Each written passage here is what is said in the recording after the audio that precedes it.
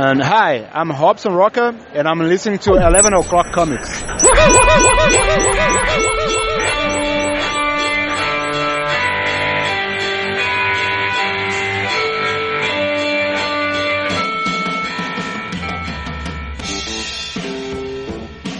So nice. Who are you? Yeah. It's strange. The ambiance is different.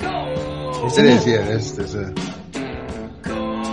It's like limping a little bit. Limping? Limping. Oh, limping.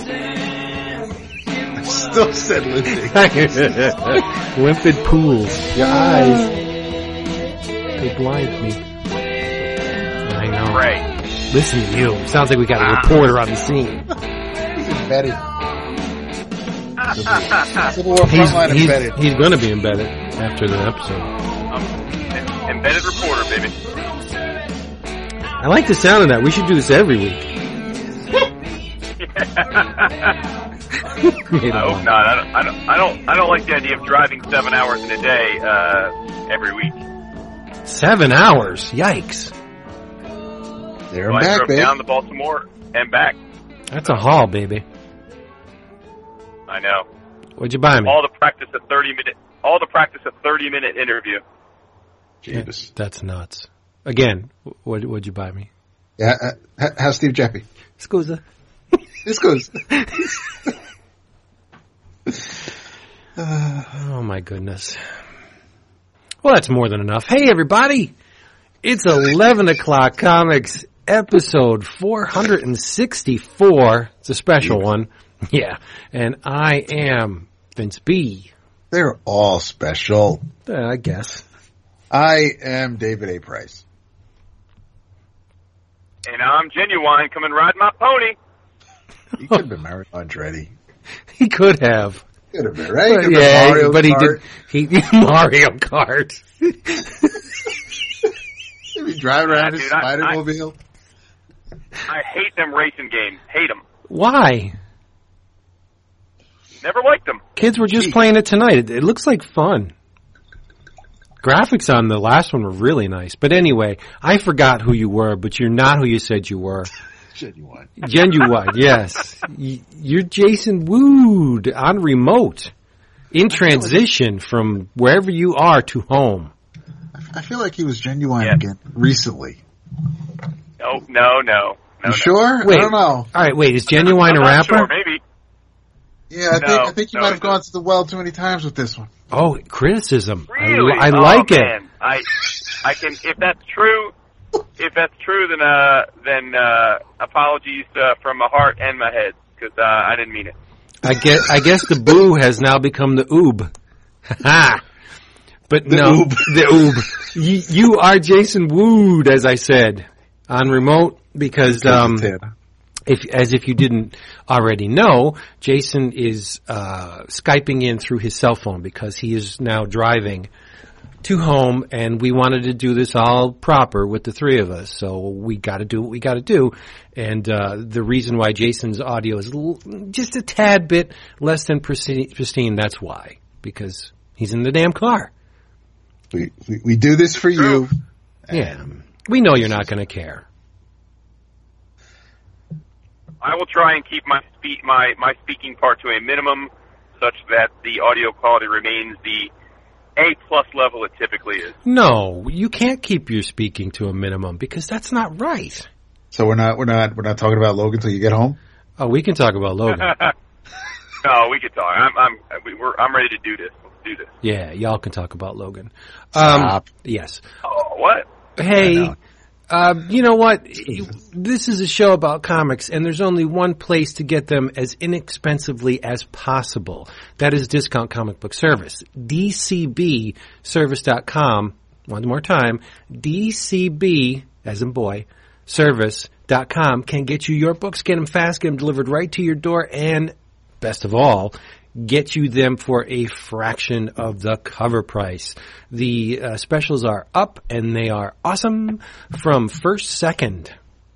A lot of hubbub about this book. It's called The Spill Zone by Scott Westerfield and Alex Puvaland. It's a $22.99. I believe it's a hardcover. Yes, it's a hardcover. $22.99 cover price, but because you're super smart, you can get it for $12.64. That's 45% off that pesky little cover price. The thing that got my heart beating strongly from Fantagraphics, it is Gary Panter's Songy of Paradise hardcover, inspired by John Milton's Paradise Regained, except it's the story of Jesus being tempted by Satan, except the Jesus part will be played by a hillbilly. Jesus couldn't make it this week, so we stuck a hillbilly in there. It's a massive, oversized hardcover in keeping with the previous Gary Panter Fantagraphics releases. This sucker goes for $34.99, but once again, you're not going to pay that. $22.74. That's 35% off. 35 is a good discount on a Fantagraphics book. You're batting 1,000 with that. And last but not least, from Image, The Return of Youngblood. Youngblood #1. It's called Youngblood Reborn. I think they could have, tweaked that a bit. But it's written by Chad Bowers, art by Jim Toe, $3.99 cover price. David, what are they going to pay for this? Oh, is it half price? It is. $199? $199. Unheard of. You got to get it on the Youngblood Reborn thing. I mean, everybody's going to be reading this, right? It's the book that launched the Image revolution. And now it's 25 years. It's 25 years old. How time flies. Get in on this. DCBService.com. Get your stuff cheap. Get it now. Effortless order. Yes, that's right. Drink time. Well, what you got, Vince? I feel like this cheap-ass wine is lasting forever because it doesn't look like this big jug is going. It's half. So I'll be drinking this for the jug. He said a jug. He did say a jug. Man. It's always been a jug. It's fucking. It's a jug. Are you Emmett Otter over here? Look at the birds up in the trees. No, it is a jug. It's got a handle on the side like a. Of course, it's a jug. It does. It's a jug. It was delivered in Aram's freaking big ass bag. I perceive you're making fun of me. Never yes, that. You lie. But anyway, it's going to last forever, and that's what I'm drinking. It's from, what did I say? It doesn't matter. Yeah, it does not matter. It really doesn't. It's some kind of wine. No one's going out to look for it. Again, it's some kind of wine that would probably taste better on a salad than in a glass at this point. I got to get to the liquor store. Maybe I'll get some cold gin. Well, I'm pretty sure it's some form of just straight up water or a carbonated seltzer of some kind that Jason's drinking. Or maybe it's coffee. I'm drinking Jim Beam. Nice. Go down style. What's in the bag, sir? Obviously I'm not. No, I am drinking sugar-free Red Bull right now, to be honest. Wow. It's like $2 a can, isn't it? I have no idea how much it costs, but it has Make it rain. A ton of caffeine in it. Yes. I love this man. Oh, there you go. Red Bull gives you wings. That's right. Yeah. You fly down the highway. You know what gives me wings? Do we want Sloppy Joes. Oh, okay. Yeah, it's going to be one of them. I was going to have a different bottle tonight, but then we got the news that Jason wouldn't be here in person or in more person than he usually is. So I'm going to save that for next week because I know Vince is going to be thrilled with it. Jason might be able to appreciate it a little bit more. But tonight, what is pretty much my new favorite is from Motto, the Backbone Cabernet Sauvignon from California. Excellent. It really is. Good for you. So what do we got?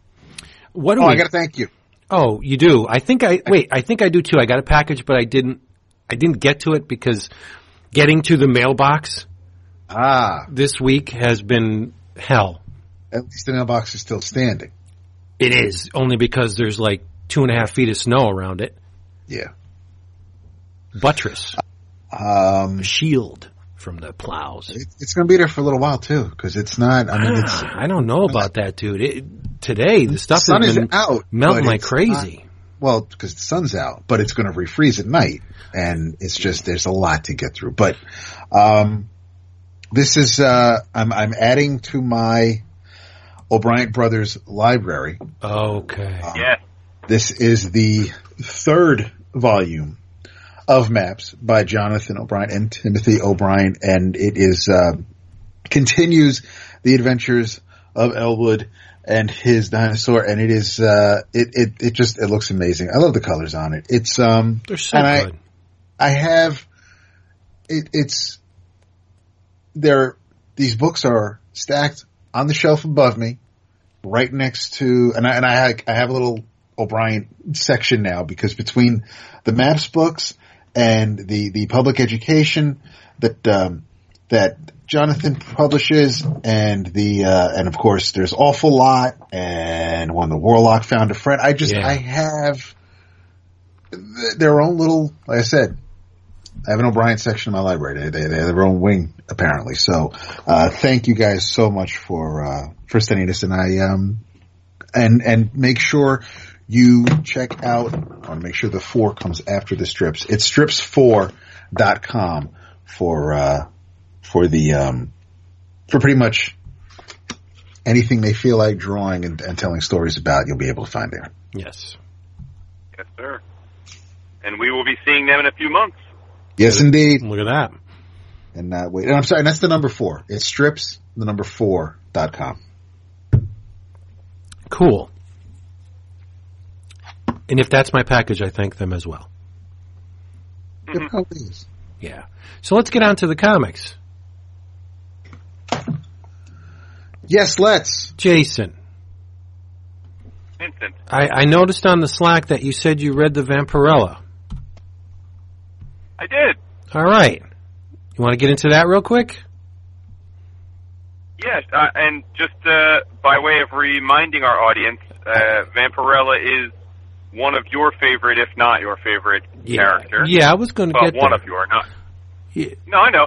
But I was going to say the reason that you said it half surprisingly is because, in spite of your passion for Vampirella, I have largely opted to mock you for that over the years rather than embrace it. It's true. But I will. In the spirit. Go ahead. No, I will say you were justified in mocking me, because more often than not, the Vampirella post Warren has not been very good. Yeah, and to be honest, in the 5 or 6 iterations of Vampirella that have come out in the time we've done the show, I would often try the first issue or 2 because it's your thing, and just quietly decide it wasn't my thing. But this time with the 0 issue, which you raved about, we tried it, and as I said on the show, I guess a month or 2 ago, I thought it was terrific. Yeah. I thought the 0 issue was terrific, so when you told us that the first issue was out this week, I happily read it expecting a similar outcome. Cool. For the record, Vampirella #1 is published by Dynamite, ! Written by Paul Cornell, no stranger to comics, art by Jimmy Broxton. This guy has me mesmerized. His art is astounding. And I think that's the strongest hook to this relaunch, is the art. I agree. Yeah, in a encapsulated the gist of this thing is that Vampirella emerges into this strange new world, is accosted by flying beings with swords and strange helmets. They look like the Hawkmen from Flash Gordon a bit. You know, what was that? That was what they say in the movie. Okay. In Flash Gordon. Remember? As they dive. Dive. Yeah, okay. Bare-chested, armored, they have swords, and she dispatches them pretty quickly, but she notices that in this weird place into which she has found herself, blood is black. Why? We don't know. Mount Rushmore is a mess. She goes to L.A. because it's familiar territory for her, and L.A. is far removed from what she experienced getting to L.A. I mean, the place is pristine, it's clean, it's shiny, it's straight out of Metal Hurlant, and she tries to immerse herself into the culture, and it's a strange culture. Women wearing strap-ons in public, in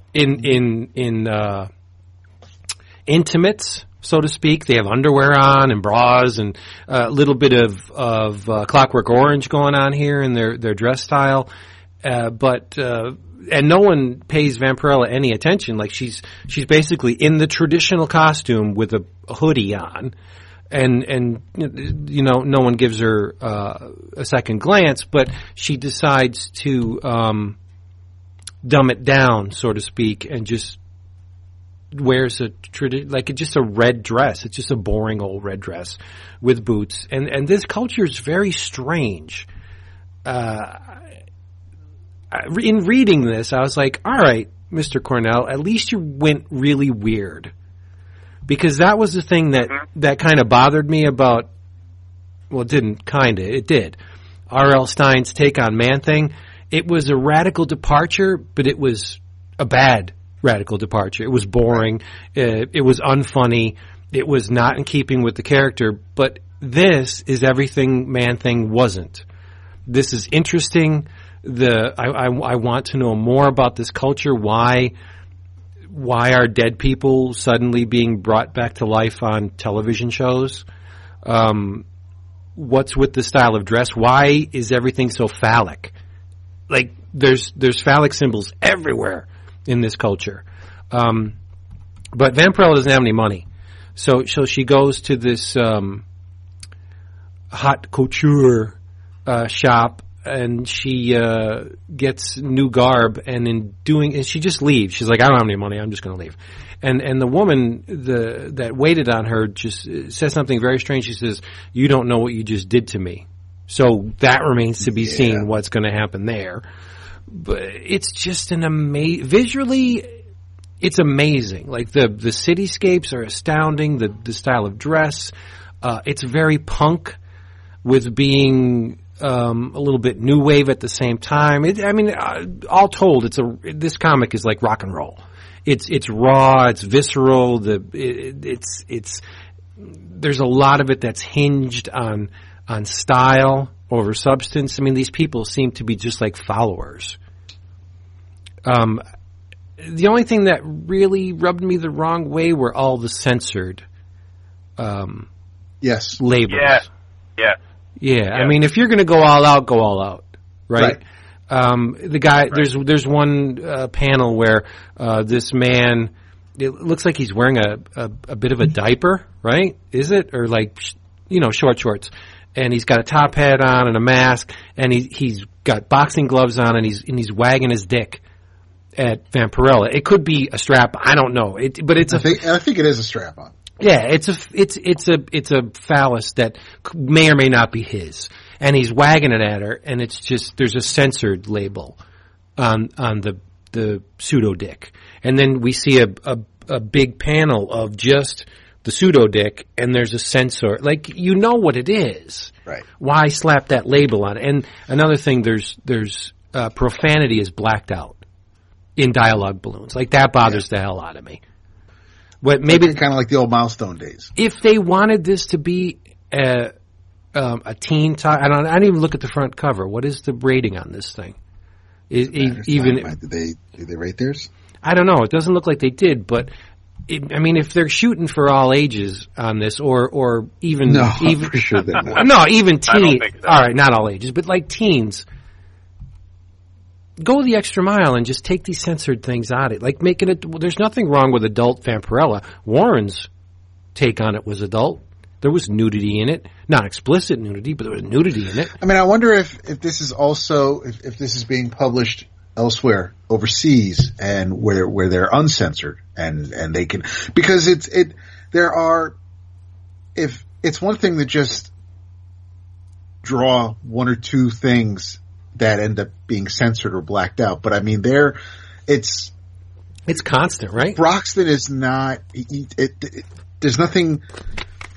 There are more subtle ways to hide these things. You could either just draw them from the waist up, or you can, have other people in front of them. But I mean, the fact that pretty much it's panel after panel, and it's not just one dude. I mean, you have a group of people. Yeah. This is pretty much the way they are in Los Angeles at this time, and yeah, it's a little bit. It's more distracting than if they just left it alone. Yeah. But all in all, it's a radical departure from what has come before, and I think the book benefits from that. I mean, if you're going to stray long, right? And I love the, I think one of my favorite, I don't know how I'm feeling the haircut, but I think one thing I absolutely adore about this issue, or about at least what Cornell's going to be doing, is how Vampy's monologue is at the bottom of every page, and it kind of continues into the next page. Yeah, I wish it was a bit more stylized, like the Zero issue, but hey, that's a nit, right? It's just type. It's just like a font. You know what I mean? It's not like it was last time. But so what? It still works. And even the part where Vampirella is besieged by these weird guys, and like one of them puts his hand in her blouse. You know, so you've blown the like there's a huge part of your reading public that's not going to see this now, because that's adult. If you show a hand, like Vampirella's face is off panel. It's just her shoulders down to right above her belly button, and she's got the opera gloves on. Thank you. And there's a hand going in her shirt, like, okay, and another one following the outside. Yeah, this is adult. So go the extra mile. Get these censor things out of here. But it's crazy. We're obviously in a whole different. It's a whole new world now as far as what you can get away with, what can be said on television, what can be printed in books, because the curse words are grayed out, but she can say the one pawing my tits. Yeah. And I know tit isn't a bad word, but still it's one of the, when you're a kid and you say, oh, check out her tits, that generally gets a little bit of a reprimand from a parent. Oh, sure. But, yeah. It's just, that she'll say, that we'll see printed in the book. It's just, and again, I don't think any of us are trying to sound as if, we're being prudes with this. I'm confused. The inconsistency is what's blowing me away. It's in a gray area. Is it adult? Is it not adult? What are you shooting for here? It's very risque. Yeah. I would say that, for me, having someone, that's not embroiled in the Vampirella legacy, this futuristic, pop culture mashup whole thing going on really appeals to me, because that's intriguing. One of the issues I've always had with, like the Good Girl comics is that it's neither fish nor fowl. Like, I find the titillation boring, honestly. Like, I've always found that. Like, I don't, that's why really, one of the reasons I've never been drawn into Vampirella and the other iterations is because, if you're gonna have this unbelievably sexually explicit looking character where we see her nipples and she's pretty much nude, very lascivious outfit, and there's innuendo, but you're never going to, have her consummate that. I've always hated characters like that. And so with this one, while maybe she's like that, at least she's a more fully formed character in a more interesting setting. And so that's putting it enough back into the plot driven side that I can look past the will she, won't she never will. Like a modern incarnation of that is Empowered, right? Right. I really enjoyed Empowered for a bit, but then the shtick got real to me real quick. Yeah. Because it's so sexual and so lascivious, and yet she never has sex. And I don't, like, it just never made sense to me to not consummate that. Like, to your point, like, go in or, go that way or don't. but the like I'm a grown ass man, so I can only take the teasing for so much. It gets boring to me. And again, I don't know Vampirella's history enough to know if she ever was, a truly sexual being or not. But if she was, those are the stories I'd be interested in reading. Yeah, no, she was very sexual, but they only showed her nude once. Mm-hmm. And that was a big mistake. Okay. That was the thing.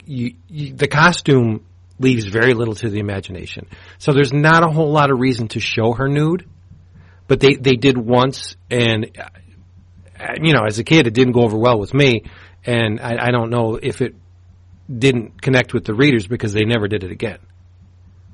Right. It was a beautiful drawing. I can still picture it in my head. It was a fantastic drawing by, Jose Gonzalez. But it's just, it was that, there's a line there with Vampirella that, nudity, no. It's unnecessary, really.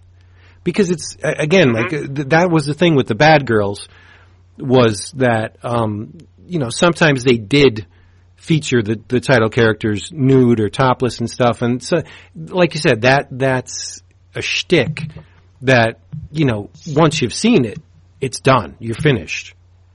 Whereas I love the tease. I think the tease to me is much more compelling than the outcome, or the hoped for outcome. I don't even care if you never get me to the outcome. If you keep teasing, then I'll just keep riding along with Vampirella. Yeah, see, that's where we part ways. That's where Vampirella maybe, but that's where we part ways. I mean, I find that tease to be tedious after a while. Yeah, and I mean, come on. Even as a teen and a 20 and a 30 something, if you want to see nudity, you're not going to buy a hentai comic, right? You're just going to go get some porn, right? Whatever. Yeah. So, no, I think this is very artfully done. This Broxton dude, I just adore his art. There's the spirit of Gray Morrow is alive in every single panel of this thing. Vince, do you think he works digitally, or can you not tell? I sure hope not. I can't tell by looking at it. Yeah. No, obviously the colors are, but the line work looks pretty traditional to me. Yeah, I like it a lot. I mean, I don't. I apologize to him if he's done other things. It's the first I've seen of him, or at least remember seeing of him, but definitely a big fan for sure. Yeah, he's fantastic. But so far, this is a win for Dynamite, that's awesome to me. That they can, in 2 issues, make me forget about a whole lot of stuff that I would rather not remember with this take on it. This is just so far so good, right? I don't want to say perfection because, it can go off the rails very quickly, but I hope not. I have faith in Cornell. He's written very few things that didn't click with me, and like I said, the art on this is just breathtaking. 2 for 2. All right, let's move it into a different direction. What you got in mind? I'm offering it up to the court. However, the mob wants to rule at them. We can go with a little bit. Oh, I don't think Jason read God Country number 3 yet. Did you read that, Jason? God Country number 3? I've read the first 4 pages before I had to leave to come home. So no, but you can by all means talk about it, please. Go ahead, David. You want me to tell him who done it? Go for it. God Country number 3, once again from Image, written by Donny Cates, illustrated by Jeff Shaw, and Jason Wardy did the color art. Go. And it is we're picking up where, oops, sorry. I just hit what the hell? Oh, I just hit the screen. Oh, damn. I hit the screen on my microphone, so now everything is all, because we're professional and shit. So, we try to be. It's too close. I have it to the edge of the desk for once. We're picking up shortly after the second issue. where Granddad had the conversation where now, a very short while has passed because, Granddad got a haircut and a shave, 2 bits. So and he's sitting outside watching his granddaughter play while his son and daughter-in-law are inside the house. Roy is watching, his daughter play, and Roy's wife is getting some beers, and they're actually having a rather civil, very nice exchange. They're having a conversation, and somewhat apologetic as far as what's been going on the past few hours, and reactions, and kind of just rein it in a bit and take stock of what's going on. So it's absolutely amazing how this old man will not, and he can't, we know he can't, and why he can't, but every single panel he is touching this sword in some way, and it's part of me, while after I read it, we chatted on Slack for a brief bit to say, let's kind of give our quick impressions of how we're feeling about some of the characters in this book.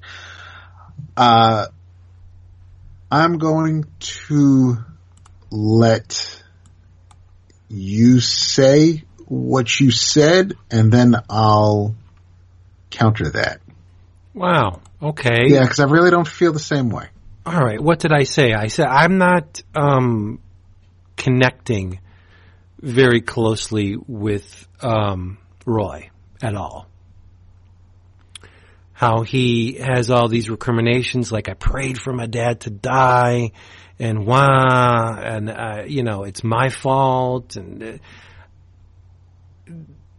awakenings doesn't happen in the real world.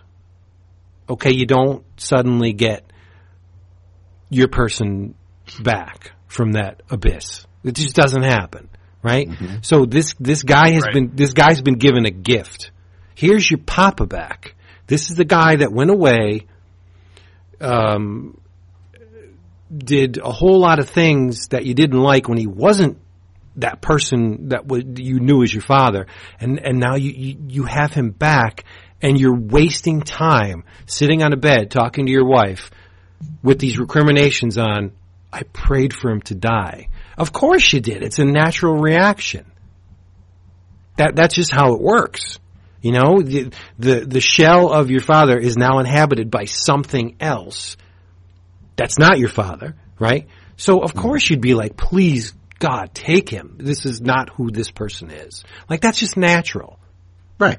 So the fact that he just needs to vent to his wife, like he doesn't have the common sense to know that, you know, it's okay. They're just thoughts, right? There's not a gigantic logbook up in heaven that says, Roy prayed for his father to die. That's going to count against you when you pass over there, Roy. You know, it's not a good thing. Like, that's just what people do. Right. Sensible people. People who feel, who care about the ones that they're close to, that they held dear. Yeah, of course. Remove them from this pain. That's just natural. And I just I just think he's a bit of a whiner. Gift. Embrace it. No, yes, see, and there I agree with you.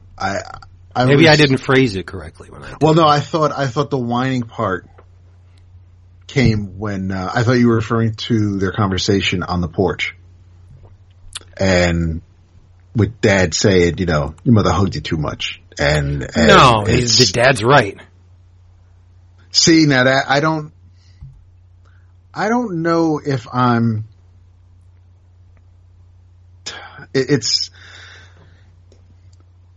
I don't know if I really agree. I'm just not a fan of that whole, you know, I listen, you know,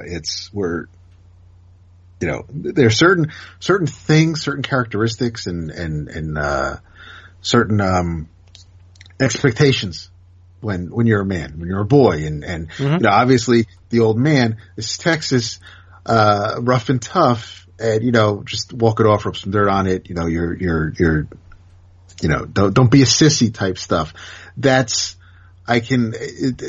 still from that era and that mindset. So but the whole, you know, for him to kind of go low where his son's trying to have a moment with him and Dad's just, you know, blowing him off, you know, cause he's just like, listen, did you hear what we said? And, you know, I'm trying to understand what the hell's going on, but Dad don't want to hear it. So, you know, instead of just continuing to talk to a brick wall, Roy's like, fuck it. And he goes to take a walk and that's when, you know, and Dad's go-to is your mother hugged you too much. And I'm like, dude, don't be a dick. It's like, right. Well, he is a bit of a dick, right? I agree with that. And like what I said about Roy also applies to Emmett, right? Yes. You've been given a reprieve. Make the best of it. Make the best of it. Right. And I think, you know, by spending time with his granddaughter and being open to a relationship with his daughter-in-law, I think he is more receptive to this second chance than Roy is, or at least he's more open to it. But,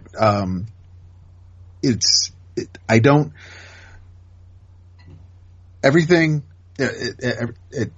it moved along the issue, the whole exchange, everything, everybody's conversations, everybody's little internal moments, reflections, and things like that. I thought it was great. I think Shaw's art is really good here. It's the third issue, and I mean it's an Image book, so they're co-creators on this. This is partly his baby, so.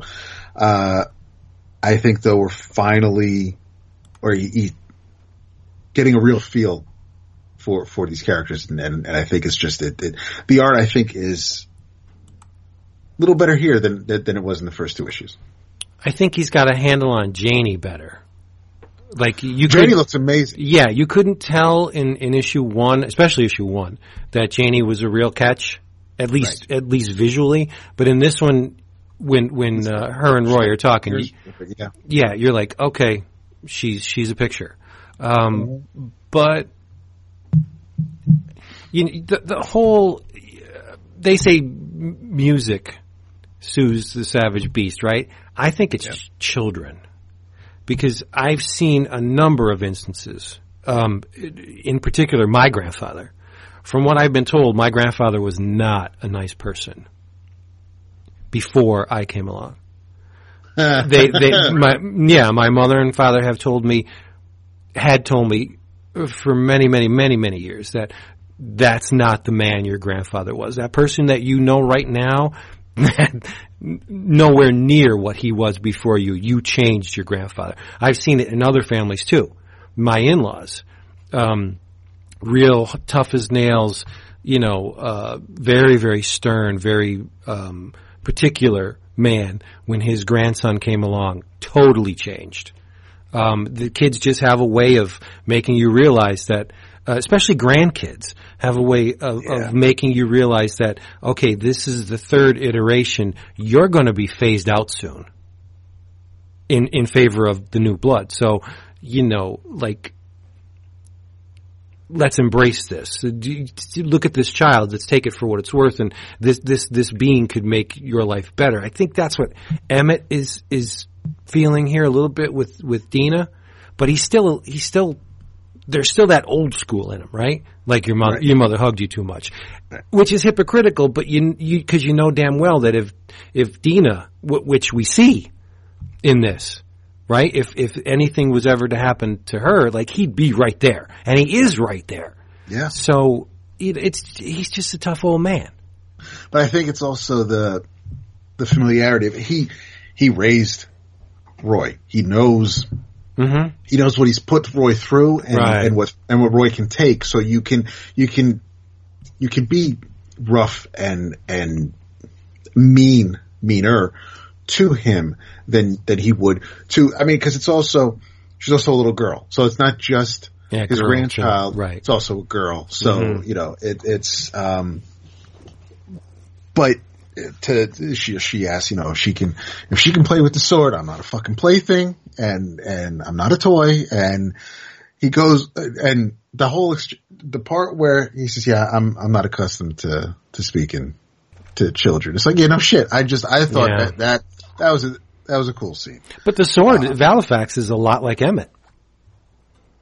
They do, I was going to say compliment, but they pretty much are, they're kindred spirits. Yeah. Jason, did you get to the part? No, obviously you didn't. There's an arrival in this book. We get to see a little bit more of the, Atum family tree, so to speak. Okay, cool. Yeah, it's very, very well done. To David's point about the art, in this issue being, up a notch, I think that's good to hear, but B, I think that's probably a natural progression, right? I mean, yeah. And you reminded me of something that, our friend and, very talented creator Declan Shalvey, caused a bit of a storm or a controversy this week, on Twitter. Oh, I saw that. He was sort of sharing some thoughts, I guess unsolicited advice is the way to characterize it.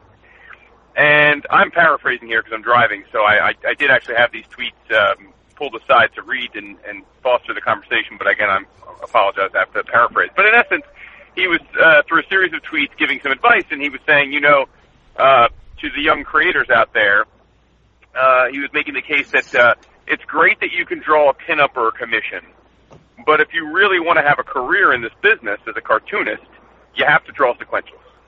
And you got to draw lots of sequentials, and you have to keep drawing sequentials. Because, it's alluring to draw pinups and commissions, and yes, it can pay the bills at cons, and that's all great and groovy, but it's just not the same thing. It's a completely different effect, right? It's one can be a great pinup artist and be a terrible cartoonist, and then I countered, I would argue the same in the opposite, although he didn't take the bait there. But to your point, I mean, I have a few commissions from Jeff. I've known Jeff's name for a number of years as a result of those commissions, but I don't know that he had done a lot of published work, at least that I had seen up until recently. So, it's good that he's showing his sequential chops and he's showing a quick learning curve. So that's good to hear. I think it's true what Declan was saying. Oh yeah, I mean it's the same thing for like cover artists. Yes, you can draw an amazing still static image of characters posing, but if you cannot tell a story and a sequential story with multiple panels on a page progressing from beginning to end, then you don't want to be a comic book artist. You want to be a cover artist. Right. Yeah, or a commission. Want to draw, you're not, and it's basically, yes, what Declan was saying was if you want to work in comics, you have to fucking draw comics. You're not going to get into comics if you're drawing Batman in a pose we've seen thousands of times before with your tools of the trade next to it. We know you can draw, but can you draw a story? Right. But isn't one a gateway to the other? Like if you achieve some kind of renown as a comic book artist, a sequential artist, doesn't that lead to more commissions and more headshots and character poses? And if you like, unless you're Adam Hughes. Right. And you're raking it in doing just single images, then great. But there's not many Adam Hugheses out there. No. Okay, or Well, I think to your point, Vince. I mean, I think there actually are more than you're giving credit for. Like, I can think of lots of guys, and Lord knows we know a bunch of them on the con circuit that make their livings drawing commissions. I mean, they say they're comic artists, but I mean they've done very little, if any, published work in a long time, but yet they seemingly make decent livings drawing commissions, and then, in addition to guys like Adam Hughes, you got the Art Adamses of the world, who I think are pretty much in that camp. Bill Sienkiewicz is in that camp now. Yeah, but I think the difference there is the Adams and the Hughes and the Sienkiewicz, we know they're great cartoonists when they want to be. It's just that I think for them, they're so well regarded for their single figure work, or not single figure, but their single scene work, that they can make obscenely good livings drawing commissions, much more than is typical. But yeah, no, I think that's what Declan's point too. Like, commissions are great, and he draws commissions, and a lot of guys do, and it's a perfectly fine way to supplement your income. But if you're trying to break into the business, drawing lots and lots of awesome commissions at cons isn't going to get it done, right? Like, editors aren't going to hire you because you draw a kick-ass Batman pinup. They're going to hire you because you go to an art review and you show them pages, and those pages show promise, right? And I think there's there's a ton of validity in that. Right, but to my point, the Art Adams and the Bill Sienkiewicz, those guys cut their teeth on sequentials. That's where they made their names. Right. Absolutely. Yeah. Yes, absolutely. That's right. Yeah. So it opened that very lucrative gate to more work where they can just sit down. And I mean, is anybody going to begrudge Art Adams for creating a beautiful single image? No, because the guy's number one, amazing, right? And he has proved more, time and time again, that he's a really great sequential artist as well. It can. But look at a guy like look at a guy like James Jean, right? I mean, right. James Jean doesn't really paint sequentials that we've ever seen, right? I haven't seen any, right? Or like a Glenn Fabry or I don't remember the last time he actually drew a comic book story. I mean, they exist, but there aren't many. I think James Jean too is a very unique beast. He does basically one thing extremely well. He does James Jean. There's stylistically there's really nobody that does that. So and that's the reason for the astronomical cost of his original art. Right. Well, right. No, you're right. He's transitioned quite effectively into being a true fine artist. So but you're right. But I'm just saying there are guys and women that make their livings doing covers. But I would imagine that most of them at least have some proof that they can do sequentials. Like, where would you put Dave Johnson in that camp? Well, he's done sequentials, but I think Johnson's a better... Right, it's because of his sequentials. Yeah, I think he's a better cover artist, though. He's got really... that's my point. Yes. Yeah, very powerful images. Single images. Yeah, and that's how I was trying to make the counterpoint to Declan. I think he's 100% right that, again, if you want to make a living in this business, the path of least resistance is to do sequentials and practice being a storyteller. But I also think it's like a square rectangle, like a square is a rectangle, but a rectangle is not necessarily a square, right? Yep. You know what I mean? Yep. I think just speaking as someone who has commissioned a lot of art and has also bought a lot of pages, I do think, although it's far less frequent, I do think there are people that I find to be very good storytellers, and I enjoy their comics, that I don't think are all that particularly captivating in a single image. And I don't want to name names there because I don't want people to misconstrue it, but in my head now I can think of 5 or 6 people that I think are some of my very favorite cartoonists in the business, but I own next to nothing, if not any, of their single pages because in a given image I don't think it's breathtaking, Right. And then on the flip side of that, you get guys like Alex Ross who do phenomenal covers on everything but Spider-Man. Yeah. Right. Thank you. But their sequentials, not so great. Yeah. I think, with Hughes and with Art Adams, maybe not so much with Sienkiewicz, but they're not the speediest of artists. You're not going to get, they could absolutely make more doing a commission than they probably could busting their hump to put out a 20-page comic every 2 months. So, it's, and Frank Cho is still drawing sequentially. So he's not at that Hughes Adams level yet. Yeah, but again, he falls into that camp of the Adams Hughes, and that we know he can do sequentials, and yes, it's just I think he's still close, if not at that point where he's in such demand for his covers that another guy that's like that now is Tony Moore, right? I mean, as far as I don't remember the last in comic sequential that Tony Moore's done. I love when he did Fear Agent and Walking Dead and Exterminators. I love his storytelling. I think it's straight out of EC. But now he makes, as far as I can tell, apologies if I'm wrong, I think he makes a very good living essentially doing high-end commissions. Well, anyway, just a bit like, of a tangent. I didn't mean to go off on this tangent, but good tangent. Sort of top of mind. No, it is. It was good. And just before we move on, Bill Sienkiewicz. I'm guilty of not giving Bill enough credit.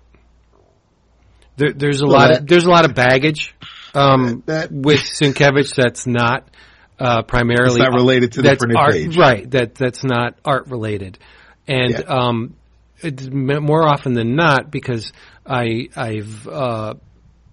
know people who have worked with him in the past, and I let that cloud my judgment. But there's no denying that. Right. Like Bill Sienkiewicz was at first worked in the shadow of Neil Adams. He was very beholden to Neil Adams. But like Neil Adams, it's ironic, right, that Neil Adams came along and completely changed the medium. When Neil Adams did Batman, that was a sea change in the way comic books were made. I can also say that when Sienkiewicz came along and did the New Mutants and the Elektra Assassin and the Daredevil, that Bill Sienkiewicz as well just completely reinvigorated comic book art. So that's just me giving Bill his props, where a lot of times I often shy away from even mentioning the guy's name, and that's not good. That's a crime. Because he has done phenomenal work. Two things, yes. The rectangle square analogy was exactly where I was headed, because it's yes, you can. I think it's and something that Evans was saying earlier when we were talking about it is it's I think it's much easier if you draw sequential stories. It's much easier for you to then become a commission / cover artist than it is if you're just doing covers or commissions to become so yeah. I mean, if you go up to the guy who drew Green Arrow or who drew Action Comics, you don't go up to the guy. Oh yeah, that guy that drew that one awesome picture of Power Girl. I want him to it kind of, and I would love to find out. Speaking of Sienkiewicz, it's weird. It's one of those things where I don't know if it's a truth or dare type thing or if someone has to be drunk enough to actually admit it, but I would love to we all know, everybody thinks the Demon Bear is the shit, nothing better, but I'd love to actually, honest to God, I want someone to just man up and say, when Sienkiewicz came on and did the Demon Bear, I had to drop New Mutants. I bet you there was more than a few. There was absolutely more than a few, but nobody will. Oh, yeah, of course. I have yet to hear anybody say, I dropped it at that point. Well, I mean, I could speak to this on a personal level, and you guys have lived through it. I mean, when we started the show, I had nothing but disdain for the new X-Men run with Quitely, right? And Corday and stuff. And I may have even, on the early episodes, if people want to go back in the archives, probably ripped Quitely and said he ruined the book. But I mean, over the next few years, I completely did a 180, and you know, part of that was a maturation on my part of my expectations for art. But I just bring it up because, well, it's not. I mean, I loved Demon Bear at the time. I remember it vividly. But yeah, I mean, I could. But I guess what I'm saying is, like, you know, anything that's jarring or different can certainly be a cause for someone to drop it, and that doesn't mean that they are even necessarily going to forever dislike it. I feel like I know lots of people and it's that now say, like, oh, I didn't really like Morrison's X-Men run, now I love it, or I hated when X-Force became Ecstatics in that all red joint, and it's like, but then now they love it, and it's like, so, you know, I guess, like, I empathize with that because I lived that life for a long time. I mean, I'm much more holistic in my appreciation for different art styles now. In fact, I embrace them, but I mean, for a good chunk, I guess the majority still of my comics reading career, I wanted everything to look like John Buscema. I mean, the less you look like Buscema, the less likely I was going to like it. I mean, so there are more people who are open to saying, yeah, when I was young, couldn't dig Kirby, did not like Kirby's look, didn't like any of his work, and then like you just said, I got a little older, I read the stories, I saw what he was laying down, I thought it was great, blah blah blah. But it just seems to be one of those things when it comes to the New Mutants, to the Demon Bear, and Sienkiewicz, people are just kind of not really ready to admit. It's like it's almost like it's a badge of honor to say that, yeah, I read it, I liked it, I ate it up, and it was refreshing, breath of fresh air. Right. But it's as if they're embarrassed to just say, because they'll be the odd man out. It's like, oh, you didn't like it, and it's like finding your cousin attractive. It's just one of those things where it's just like that's yeah. I don't remember. And again, if I was at home, I could look it up, but I don't remember when Sienkiewicz took over New Mutants. Did it help or hurt sales? I feel like the book wasn't doing that well commercially, right? I don't think it was, which is why, because I think by then McLeod left, and I think Sal Buscema was drawing it. And I think it was one of those things where it's just like, listen, we're gonna give it a kick in the ass, and it was kind of like perfect timing, and if that's what they needed to shake it up, then it definitely shook it up. But I don't think it wasn't like, oh, we're getting fan favorite Bill Sienkiewicz to draw New Mutants now, or you loved him on Moon Knight. Right. And it's not like, if you loved him on Moon Knight, this wasn't the guy you were getting anyway. No. Knowing Marvel, if the book was doing well before Sienkiewicz, they would have never allowed that to happen. They would have just kept with the tried and true and just kept, filling the coffers. But what was I going to say? Up to those guys that do single images and commissions and do make a living on that and want to be a sequential artist, you better get yourself in gear, because like Dave Sims says, you have 2,000 bad pages in you before you get to the good stuff. Is it 2,000? It's 2,000 bad pages before you get to the good stuff. Yeah. Or is it? No, it's... No. It's 2,000 pages, but is it also like 1,000 hours or so? Is there something? Is there a number of hours? 10,000 hours. Thank you. 10,000 hours. Yeah. But that's for everything, like 10,000 hours to throw the perfect pitch, things like, okay, all right. But yes, 2,000 pages, I remember Sims, okay. I did have something to say, but I can't remember what it was. So I guess it must have been a lie. Oh, you know what? It'll come to me later on the episode, and I'll interrupt you and look like a jerk, but I don't care. So, well, speaking of, God Country number 3, go read it, because it's very definitely good. Yeah. Because I read a short story by Mr. Donny Cates the other day. Since you mentioned it, Vince, last week when we were talking about the Gold Key Star Trek book, I looked for the Waypoint anthology. No idea what to expect with this. These are issues with 2 stories, all within some way, shape, or form the Star Trek universe, whether it's from the original series or it's a series of novels or the Gold Key series. It does, if it had Star Trek on it some way, shape, or form, then it's fair game as far as this anthology series goes. And the first issue, the story over by Donnie, basically is just about Geordi and Data, set in the very far future of the Next Generation. And the art is by Mac Chater. And it's basically, like I said, I read the first 4 issues of this, and I liked almost all of it. There's the Gold Key story definitely feels, although they got McCoy's shirt, he's wearing the medical blue in Waypoint, whereas in the Gold Key originals he was in green for some reason, but the color scheme is correct. The instruments and the cheesy kind of confrontation they have with the Klingons, it all works within that Gold Key realm. But the Voyager story was entertaining. I mean, it's a neat anthology. I like the idea of it. It sounds like a cool spin. It's the second issue was the Gold Key story and a traditional Star Trek story, but it was about the yeoman who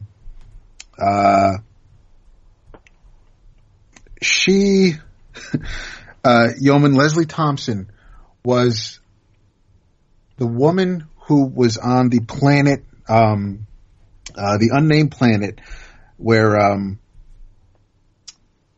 she was basically turned into a cube of salt with the other red shirt. Yeah. And it was kind of, she was basically just telling a what if story. If, instead of kind of just dying as a block of minerals, she could have saved the Enterprise during the Mirror episode. She could have, saved Kirk from the Doomsday Machine. So she was kind of just there.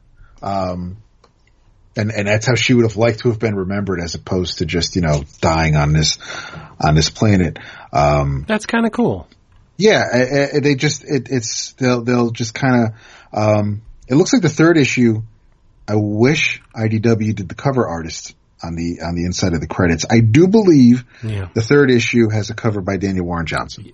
You would believe correctly. Nice. Yeah. Yeah. And it's a Voyager, it's a Voyager cover. However, there's a Voyager story and a Deep Space Nine story, written by Cecil Castellucci. Wow. The creators on this are kind of, no joke. They, the art on that, Yeoman Thompson story is really good too. There's a, Next Generation story in the fourth issue, and a Star Trek Enterprise story in the fourth issue as well, which, is written by, Vivek J. Tiwari, who wrote the, nice. Beetle. Yep. Beetle, yeah. And Hugo Petrus is the artist, and it's a great looking story. And it's about John Archer as a young boy, living with his parents in, upstate New York, Schenectady, and they're about to leave for San Francisco to go out to Starfleet. But he won't, his father's like, take the dog with you. And he's like, I'm not taking the dog with me. And he goes and he runs out onto the frozen lake, and ice isn't, strong enough. He falls under, but apparently there was an alien there to kill him. And then this beagle shows up, and it's a really cool time travel story, because his dog, the dog that he left at home, wasn't the dog that saved him. And he was reading a report how there was an alien sent back in time to kill him when he was a boy, so he wouldn't grow up to be the captain. But there was a member of his crew that was sent back to make sure the assassination was thwarted. And it turns out that the beagle that rescued him was the beagle that was with him on the ship on the show. So I mean, it's a neat little, listen, I got a 12-issue Star Trek story I want to tell. And, it could be just, so it's not tied into, anything else that IDW's doing, none of the other crossovers. It's just, if you don't feel like reading an Enterprise series, then here's a short story about it. But the art and the creators they have on it, like I said, are rather, Star Trek worthy. You mentioned Gordon Purcell on the Gold Key story, which is right. Rachel Stott is an artist on one of the stories. It all looks, it's a really slick package, and I think the fifth issue was, is solicited in, this month's preview. So I don't know how often, I don't know if it's a bi-monthly thing. I don't know how often the series comes out. But thanks for mentioning it, Vince. Cool. You know what? Confession. I don't know if this is something of which I should be shamed to admit, but I have never seen an episode of Voyager. Nor have I. Well, now that BBC America is playing it, I've seen more now. And they started on the on New Year's Day. They did a marathon, and now a couple nights a week. Am I to assume that John Archer is the captain of Voyager? No, he's the captain. That's the Scott Bakula character on Star Trek Enterprise, the last series. Oh, I've never seen that either. I haven't either. I haven't seen one episode of that. Voyager just kind of annoyed me when it came on. And I wasn't feeling no Deep Space Nine replacement anyway, but this was, I didn't like the idea of it. Just something about it bugged me. It had nothing to do with Janeway or Captain. It just is something about, I think just the whole, it was, okay, fine. So they're stranded there and that's the hook, but it's like nobody in the crew really excited me. I wasn't digging Neelix and it was weird, but I have started watching episodes now. I mean, not with any consistency where, I'm watching it from one episode to the next or to see what kind of story they're trying to tell. But, it is, I guess maturity. It's better than I gave it credit for at the time. But you would think that I would want to watch it because like 7 of 9. But she's not in it for the last couple seasons. Oh, really? She's not there. Yeah, no, because I think she replaces, Neelix, who's like the chef and the chief morale officer. His girlfriend Kes, the girl with the short blonde bob haircut when all the promo images. I think her race, they're like mayflies. They age and die quickly and I guess when she left the show or when they killed her off, that's when they brought Jerry Ryan on. Because they do end up meeting the Borg a couple of times, and I don't know how they get Seven to join the crew and just be part, but I mean, they're kind of jumping around. I don't think they've shown anything from the last season, but they've shown some episodes with Seven, and even those aren't, I mean, it's weird because it's almost like they have two Vulcans on the show because they have Tuvok and now they have 7 of 9 and they're both very unemotional and cold and right. So, hate those people. It'll be interesting to see. Sorry, I was just going to say I'm pulling into the house, so I'm going to lose you when I disconnect from Bluetooth. So I'll dial you back in a minute or two once I get upstairs. Okay? No, you won't dial us back. Just I'll dial you because it won't work. Okay, then I'll Slack you or text you when I'm ready in a couple minutes. All right. All right. Thank you. Yeah, and Netflix is not doing Voyager any favors because the little promo montage that comes up when you select a show. Oh, it's horrible. It looks like the budget was like maybe $13.50. Oh, really? Yeah, it's just bad. It's bad. All right. I've got to get to this book because I've been putting it off for 3 weeks so far. I've been shunting this to the side. No. From Fantagraphics. There's a revolution underway at Fantagraphics, and you guys better pay attention because it's starting to snowball, and it all starts with this book. It's written by my man, the man that I love so much, Mr. Josh Baer.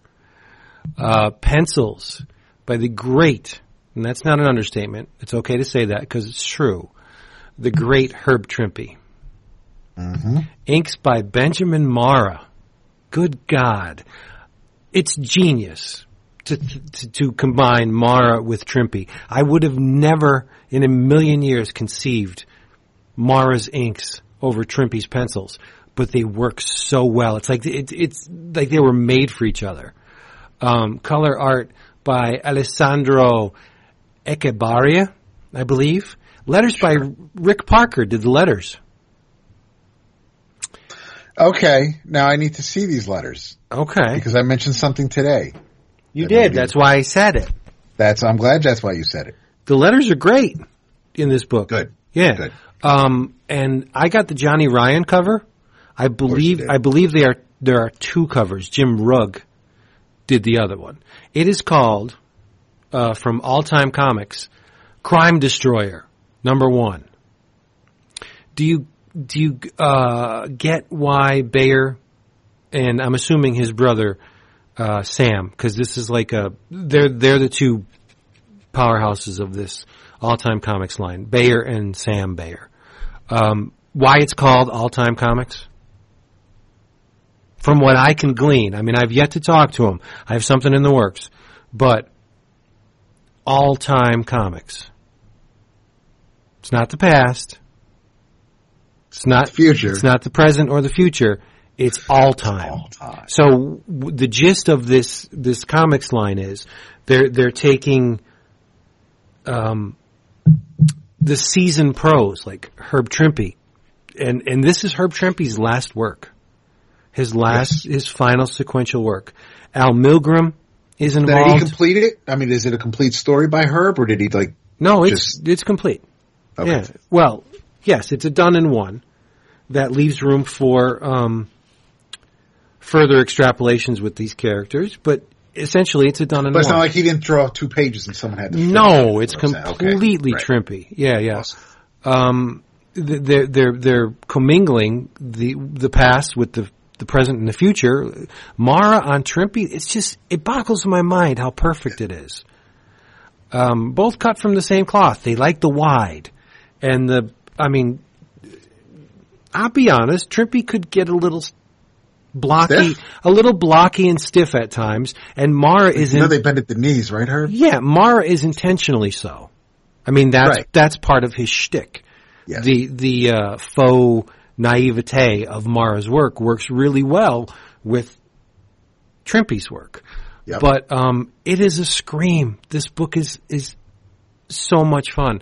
The title character, Crime Destroyer, is really Stem DeFries, and he was a war vet.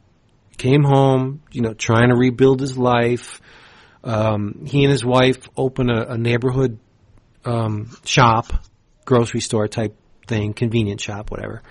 And there's a home invasion or a shop invasion that goes south quickly. His wife and child are killed. Stem hunts down the perps that did it, and he kills them, but he doesn't stop there. He becomes the Crime Destroyer. Now, when Stem was in the Army, you make buddies in the Army. One of his buddies, unfortunately, his name's Titan Brown, he's incarcerated. Crime Destroyer goes to see him in costume.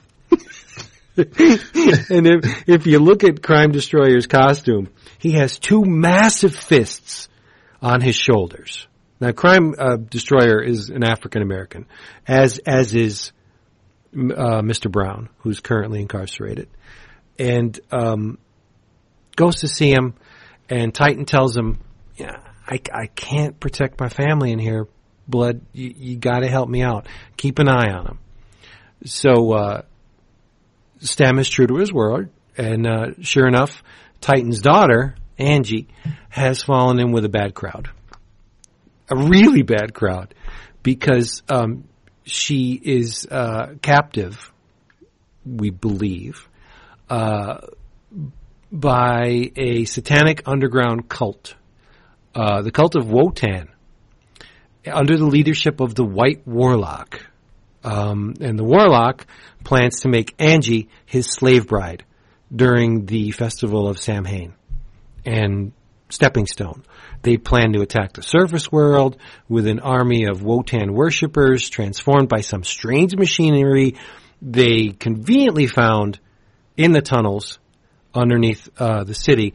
They somehow have repurposed these machines to emit ultramatter power.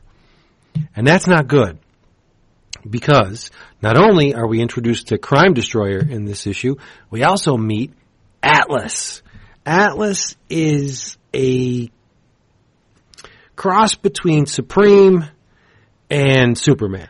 He's extremely powerful. When Atlas and Crime Destroyer meet up, they know each other.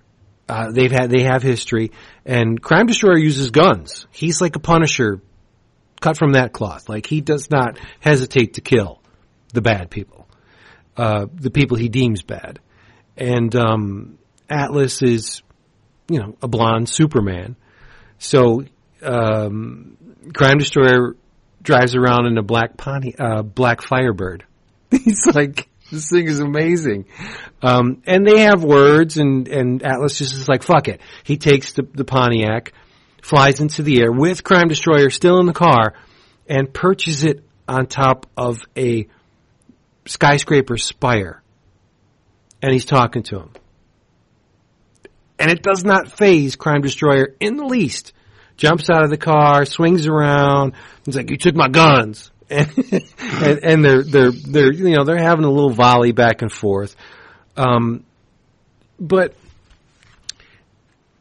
it's all in the spirit of the Silver Age, but not so much. Like, it's hard to describe. It's very Silver Age. Like, Mara's work and Bayer's work are Silver Age, but they're also, there's a part of the comics making process that goes beyond the narrative. Yes, there's a story to be had, but this is simultaneously a piece of sequential art, but it's also an art object. Like, so much love is infused in each one of these panels that, on their own, they make superb single images. But it's sequential, right? So it works as that too. It's like I had very high expectations going into this. What with it being from my boo, Josh Bayer. One of your boos. Yeah. And Ben Mara. I love Trimpe. Like, this book is a complete experience. There's a faux ad on the back page for All Time Comics holiday costumes. You can send in for just $9.99. You can get the Bullwhip or Justice or Atlas or Crime Destroyer costume. And it shows the heroes and children wearing their costumes.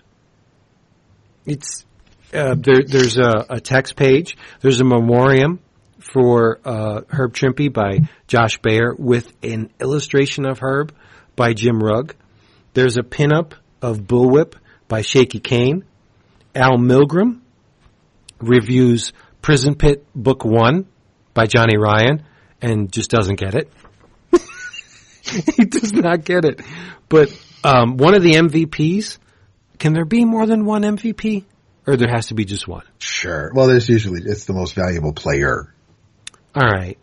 An essential part of this experience, how's that, is the color artist, Alessandro Echevarria. The colors in this book are atypical. You have to see it to really appreciate it. I mean, these colors are screaming. And there's no pussyfooting. I'm going to put a screaming magenta and butt it up against this deep Kelly green, like Planet Kelly green from last week. Mm-hmm. The character design is amazing. And it's the story is great, but there's a lot of nudge, winking going on. But it's not poking fun at traditional superheroes, which you would expect, right? From an underground or indie cartoonist, like, oh man, I'm too cool for school. I'm not going to buy into that stuff. Let's make fun of it. There's no chuckles here. Bayer's not making fun of superhero comics. He's embracing it. Mm-hmm. And doing it his own way. That's why this issue, it's just, like I said, I had extremely high expectations for this, and this issue exceeded everything that I could have possibly hoped for in this issue. It sets the bar really high, though. But knowing Bayer and company, they're going to reach it every time. And why I say there's a revolution going on, this All-Time Comics imprint has opened the door for these dudes at Fantagraphics.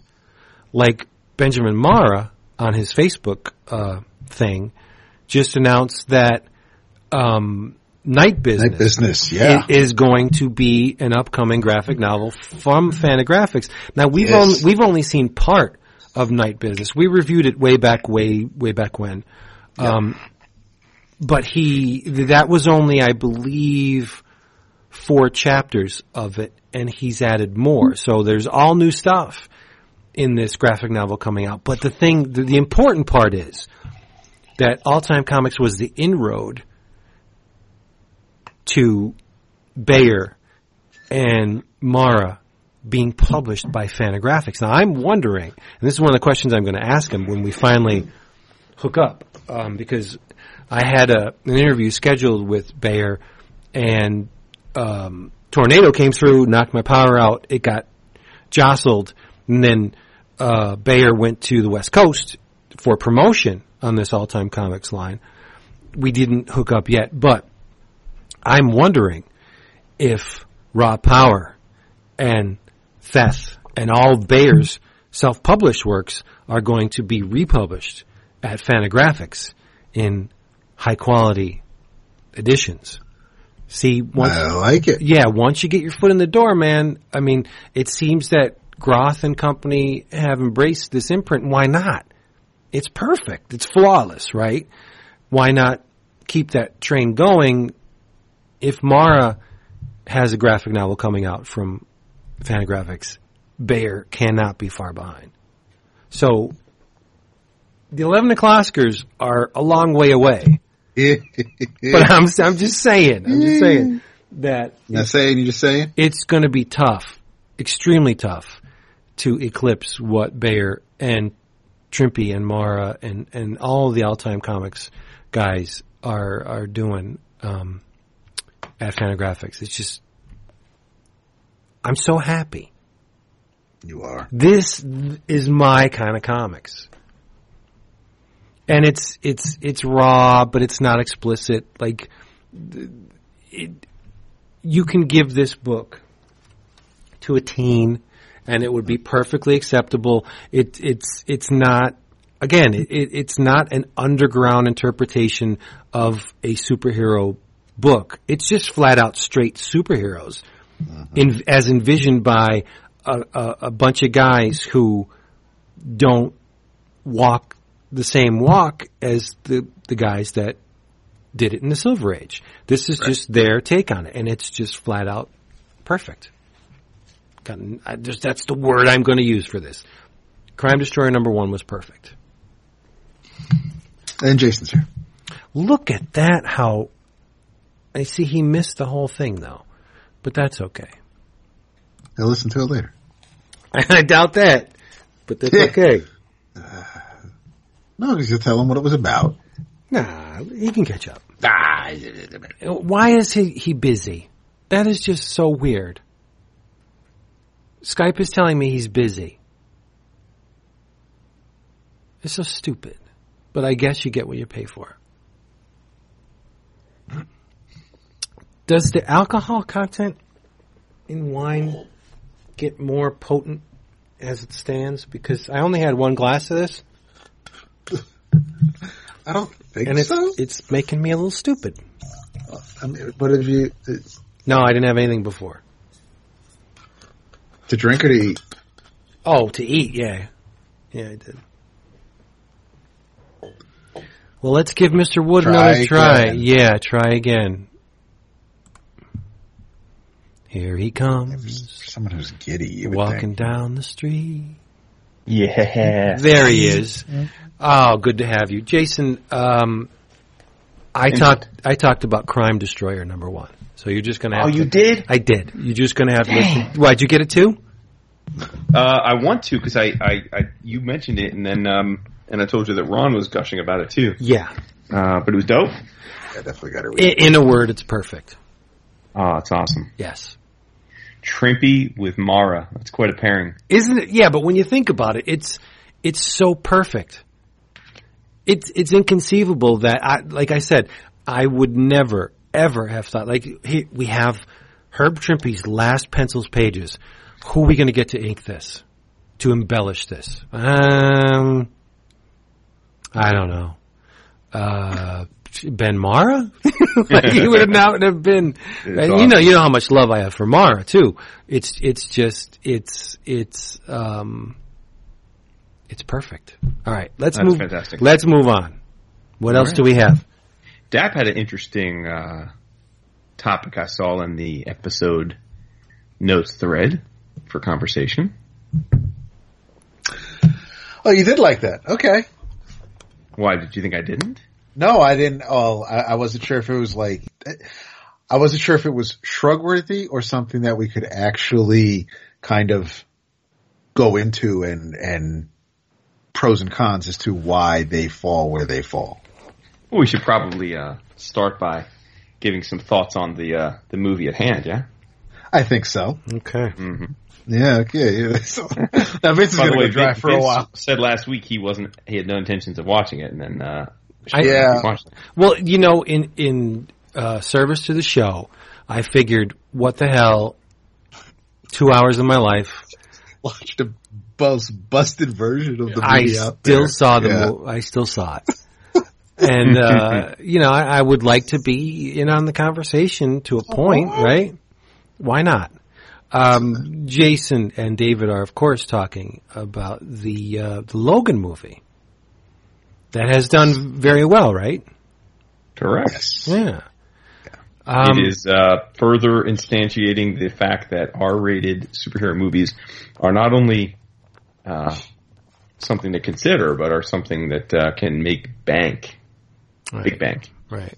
When done well, when done right, when not, I mean, there was a reason why Logan was rated R compared to the previous X movies, with the exception of Deadpool, because there were F-bombs galore. He was putting claws through foreheads and cheeks, whereas before, you know, you'd see him slicing someone, but it wouldn't be so gratuitous. So there was a reason why this should have been an R-rated movie. So because it was a well-told story, that just happened to be rated R, I think it works. If you're just going to try to, the last two superhero movies were rated R and they made money, that should not be the reason why you want to make an R-rated superhero movie. I agree. That's fair. I thought the language was funny. How Wolverine kept throwing F-bombs around. To me, it was like Mom and Dad aren't home. I can say whatever I want to say. And a lot of the times it just didn't fit the situation. Like, he was so willing to throw that word around because he could. Maybe we should get this out of the way. Vince disliked the movie immensely, which is normally he has such good taste on what happened here. And David and I both like the movie. Cool. Yes. Yeah. Although, to make Vince happy, Renee is pretty much in the same camp with Vince. Yeah. She found it. She was not happy. She was not. She was upset. Frankly, she does not.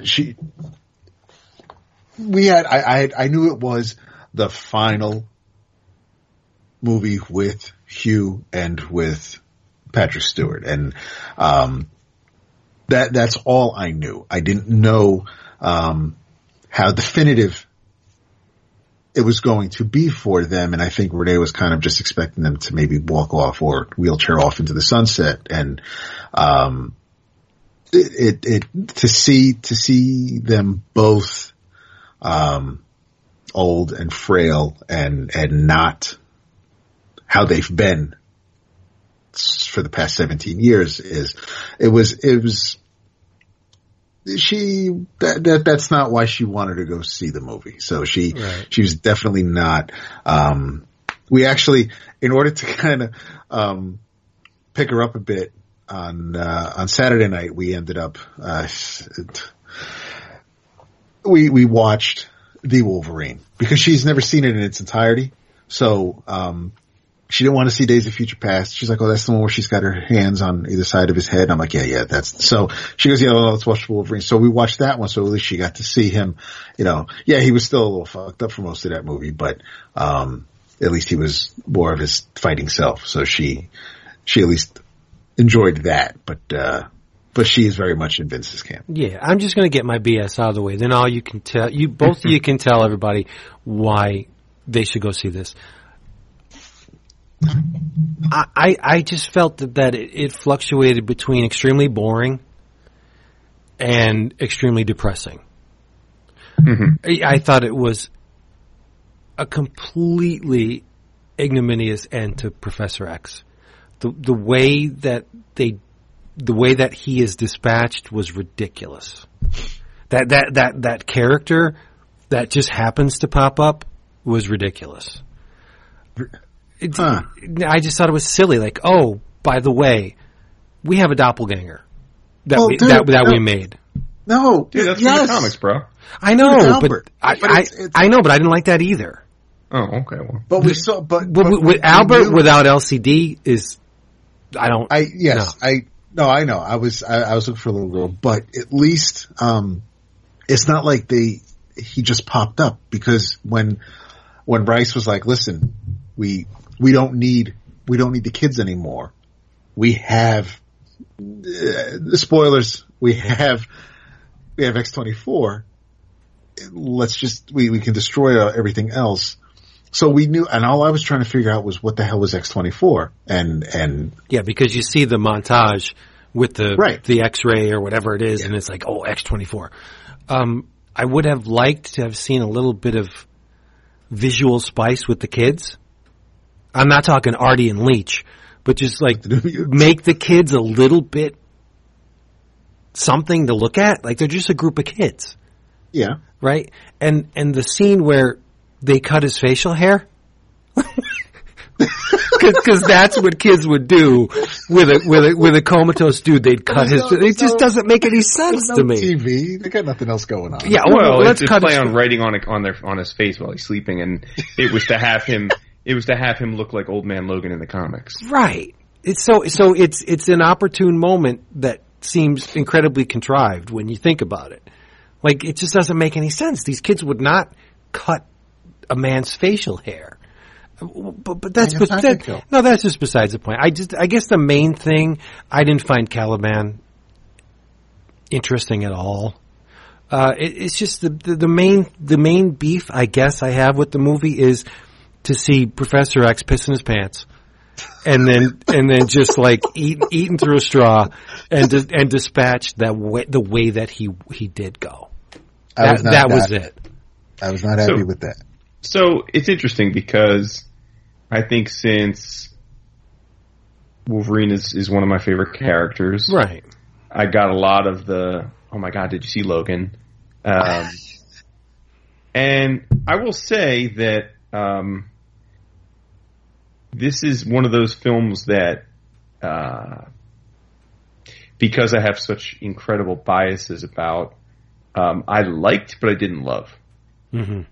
So I don't actually disagree with many of your points you're making, I guess, but when you put it to us, when we were talking about it earlier this week, you put it to us like it was a terrible movie. And I think objectively, from a filmmaking standpoint, this is one of the best, if not the best, mutant movies that has been made. I totally agree with you on that. Yeah, which is why I think it's getting such wide critical acclaim by a lot of people who either don't care about Wolverine or dislike the character, for completely different reasons than why Deadpool was celebrated, but in the same vein, where there were a lot of comic geeks that said something to the nature of, never really liked Deadpool in the comics, but the movie was good. Mm-hmm. And I'm hearing a lot of that with Logan. So I get that. But I think the movie itself is a better movie, thus appealing to the general audience, than it was a perfect ending for me as a Wolverine fan for the Wolverine character that, in particular, Hugh Jackman and, playing this character for nearly 20 years. Yeah, agree. So, I mean, for me, I have to bifurcate it into the things I liked and really made the movie and why I said I liked it, and the things that bothered me. So starting it off by far at the top of the list, things I like were X-23. I thought they did a great job with Laura. I think, to find a girl that's a young, legitimately young girl. I don't know how old the actress is, but she's barely a teenager, if that. She kicked all sorts of ass, and it's not too often you see a little girl like playing the badass assassin that she was in this, which was cool. I disagree with you on the Patrick Stewart. I loved seeing him this way. I love the setup of it being a future where things have gone tits up for the mutants, and he's sort of at his wit's end. I thought the most endearing part of the film was the fact that, like an old man, like Logan he had a bond with Professor X, and he took care of him like a father, like we were talking about earlier with the father-son dynamic. I think it spoke volumes that Logan was, purely driven at this point in his life to find a way to give Charles, peace in his last years, just like many, many sons have done for their aging or dying parents over the years. And so I loved that. I thought that was great. With you on the Caliban, thought it was we need to insert another mutant into the story so that it's not just the two of them. Let's give him Caliban. I'm not a fan of that at all. Didn't think he really served any purpose whatsoever. We didn't even get to see him use his powers. And I realized they're not visual powers because he's a tracker, but I don't know that, like my kids and my wife seeing it, they didn't even really get so much that he had a power for that. Right. Like when he's captured by the Reavers, they say it and they say they're going to use him to find him, but you don't ever get a sense as to that's his thing. For all the audience knows, he's just a guy that's good at finding people. So that was the weak sauce. I agree with you there. I didn't like that. I personally have an issue with the idea of adamantium poisoning. I don't, and I know this is a comic book nerdgasm thing. Like this is like what we were talking about a week or two ago about the little things that bother you that most people think is ridiculous that it bothers you. I don't understand how a guy that's had the adamantium in his body and has been nigh indestructible for, the better part of 100 years suddenly loses the ability to process that in his body and it kills him. Like that doesn't make any sense to me. But again, that's a nitpick and just something I need to get over. You would have to assume that the adamantium is not inert, right? Because if it was just adamantium, it is what it is, right? So for it to attack his body, the healing factor would have to be compounded, right? So it's taken care of it for X amount of years, but then now the healing factor can't keep up with it, meaning that the adamantium is somehow active when it just is. It didn't change. It's just the same concoction that it always was. Sure. So I don't get that either. Unless when it was put back. Yeah. After the bone claws, maybe something happened. I don't know. I didn't mind the way they depicted the kids. Interestingly, we got a lot of names that were evocative of New Mutants or other Young Mutants. Richter but the thing is they obviously aren't the same characters from the comics. I suspect these kids will play a role in the upcoming mutant movies because they are going to do the New Mutants. So I suspect that these kids will be part of that, but they'll just be same code names, different powers, different kids. Which I'll reserve judgment on that until I see them in a more fully fleshed out way. I think, as is typical of almost every Marvel movie, the villains leave a lot to be desired. Yeah. And that's been true since Iron Man. The villains just rarely do the villains match up to the intensity and magnitude and impressiveness that the heroes do.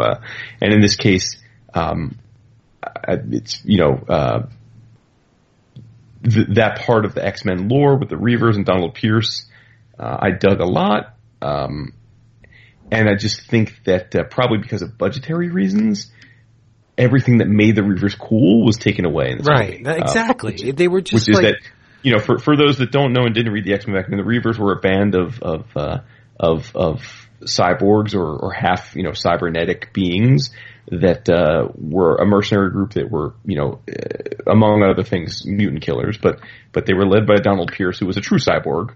But they had all kinds of different guys with different powers, and there was one guy that was, from the torso up, he was human, but then from below he was a tank. But they were all just very visually, cool, different types of cyborgs that all work together. And we didn't really get that here. I mean, they were cyborgs, yes, but they were cyborgs because they had a cybernetic hand or cybernetic leg or cybernetic arm. And again, I realize there's budgetary issues, but that's neither here nor there. Now, to David's point, I actually loved Albert. I thought the fight scenes were terrific. Accepting that Logan was dying in the movie, I thought they did a great job of showing him, effective in spurts, but how much it was costing him and how he couldn't be his usual self. I thought that was great. I thought the movie had heart. I really did. While it wasn't the way I wanted to see that character go out, I don't think the choices made were like ridiculous. In essence, he's handing off the baton to Laura, which is what happens in the comics. And,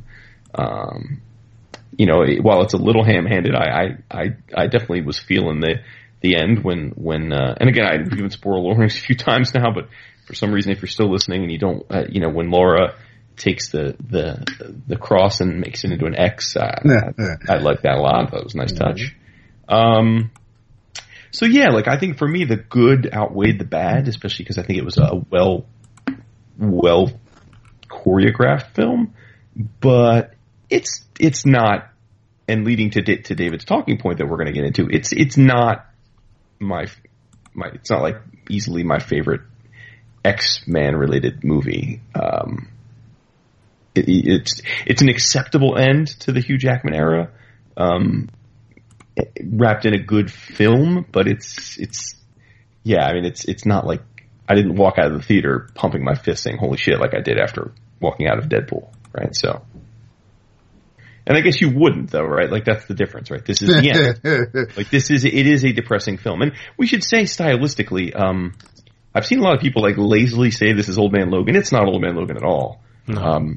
The only things that have in common are the hairdo homage, to your point, when the kids cut his hair, which is how his hair is worn as Old Man Logan, and the fact that he's, it's set in the future, but Old Man Logan is a dystopian tale in the far-flung future that is nothing at all like this. This movie is essentially it's like Lone Wolf and Cub more than that's a good comparison. Yeah. It's a samurai film, really, like a Ronin. It's a western. It's a western setting, and there's a lot of western tropes in it. It's a guardian and dependent, right? Trying to get them to safety. I mean, that's really at the heart of it. So I think there are definitely comparisons to be made, but I don't think Old Man Logan is really one of them. No, there's no Venom T-Rex or Hulk. Yeah, there's no Hulk. Yeah, there's no Hawkeye, blind Hawkeye, and it's just not there. But right. So, Dak, you told us what Renee didn't like, but what did you like? I pretty much I liked it from start to finish. I pretty much accepted everything that they were telling us, that they were showing us. I had no problem believing that over time. I mean, he's close to 200 years old. Over time, your body, yes, he's got the healing factor, but he's still as old as he is. He's not immortal. So if his body is being poisoned by what's in him, if he can't fight that anymore because he's getting older, then I'm like, all right, that's what we're telling. That's the story you're going with, and I'm going along with it for the ride here. The one part I thought really didn't do anything except we needed to move the story along. We needed to get from here to here, was for Logan to tell Caliban to go get rid of Pierce. Because if Caliban can't do a damn thing out in the sun, you're going to have faith that he's going to accomplish this task while you just hang out at Chuck's side in the bed, and that was obviously just there so that Pierce could get the upper hand and come back with the crew to, again, just move the story along. So aside from that, once that silliness was put out of the way, I think they did a great job of setting everything up as far as this is the year 2029. Pretty much, aside from Xavier's not quite premature deathbed confession, and knowing that the Reavers had tracked and hunted and destroyed mutants between those two stories, we know that pretty much it's just Charles and Logan and Caliban, and that's pretty much it. And of course the kids, but I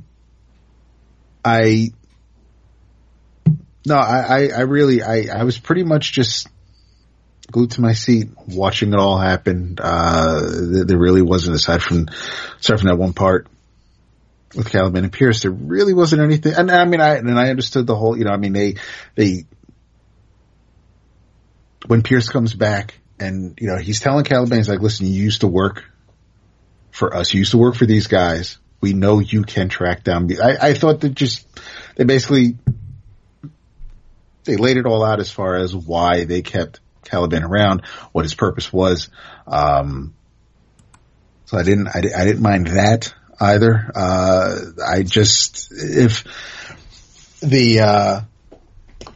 It veered into silly with the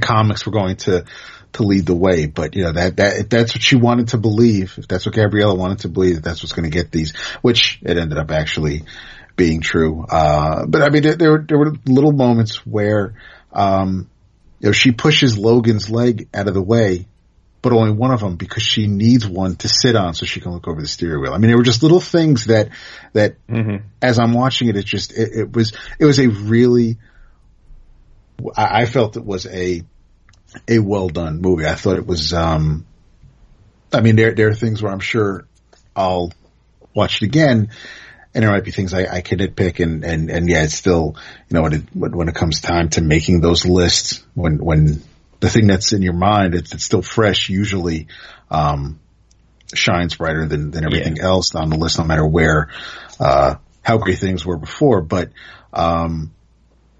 I really, I blew we were watching the credits at the beginning. It blew our mind. I'm like, all right, where the hell's Eric LaSalle going to play? And as soon as he shows up, Renee and I were like, all right, yeah, there he is. And that was one of those parts where that too was also, that hurt a little bit. And even then, it's like, this man who just lost his family, he's standing in front of the person that kind of just brought all this drama and tragedy into his life, and he's going to pull the trigger, and of course we know what happens, but it was just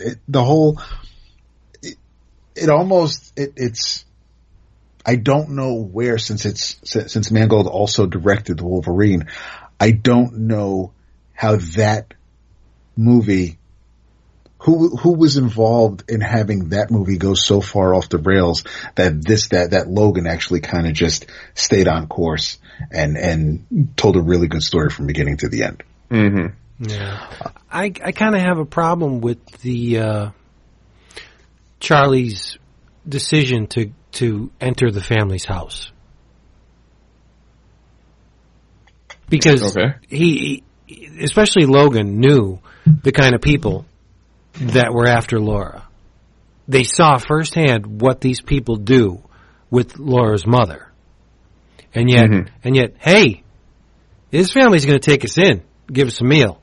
I think it would be a really good idea if we go into their home. Like, where, knowing what you know, where is that a good idea? It's not going to come out good. for anybody, right? So you have an entire family destroyed by their decision to just sit back and, get some soup. Yeah, no, I think, and even, cause even Logan's like, it's not a good idea. We gotta keep moving. But I think, and it's, I'll make excuses or defend. I'll just say that, it's another example of Charles just being gone. He wants to give Laura some semblance of a family. It's like, well, this is what could be. And yeah, it might be all of our last nights on Earth, but at least you'll see what a family could be like. There you go. But he doesn't really even know her. He knows her for 2 days. But I get it. I get it. Right? I get the desire for normalcy when you're a mutant and everybody in the world hates you because you're different. I understand that, but it just seemed in terms of story, it doesn't render the main characters all that intelligent or caring, right? When you would accept that kind of collateral damage for this young mutant to just have a shot at a real life for just the briefest of moments. That's all I'm saying. But just to give the film a little bit of praise, I thought visually it was by far the best looking X movie because the cinematography is great. That enclosure, when we first see that building that Charlie's incarcerated in, it just looks really great. Uh-huh. And the fight scenes are great. I have no qualms with the look of the movie. It was just the content. Mm-hmm. And then the ending, I could not care less by that point. I like the callbacks to all the other movies. They mentioned the Statue of Liberty. You see the samurai sword. You see yet another set of dog tags. It didn't feel like just another chapter of the story of these characters. It felt like the end. And I think that, cause there weren't even, if you really, there was one final, not even a trailer, teaser sort of thing. And there was one final thing before the movie actually started, but after the studio crawl for Deadpool. But even after Laura turns the cross into an X and the credits roll, there are no teasers, there are no stingers, there's nothing during or after the credits letting you know that this is it. There's nothing to look forward to. You don't have to worry about, no see Wolverine next in. This is it. And, I would have even liked to see them dispense with the Marvel montage in the beginning of the movie. Well, that they tweaked that obviously for, because it's Fox and because they have the mutants, which is why you didn't see the Marvel Studios characters, but, this was I don't know if we saw that at the beginning of Daredevil. I know we usually see the Marvel or in conjunction with Marvel, but I don't remember seeing the page turns before any of the other mutant movies. Mm. Yeah, I think that's probably indicative of the new partnership, right? It could be. There you go. But yeah. But anyway, but Dap, what was the talking point that you wanted? Well, I said, excluding Deadpool because for various reasons, I say again? Can't exclude it. Okay. No, the reason why I do. Okay. There have been, excluding Deadpool, there have been 9 X-Men movies. Mm-hmm.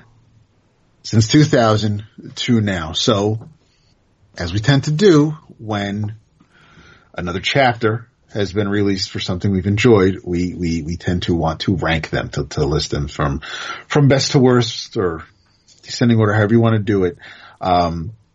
So, based on Logan, where the year 9 ranked. Now, the reason I exclude Deadpool is because Deadpool it's based in the Fox mutant universe, but, aside from a different Colossus, there was no, and him stopping by the mansion, there's really no connection to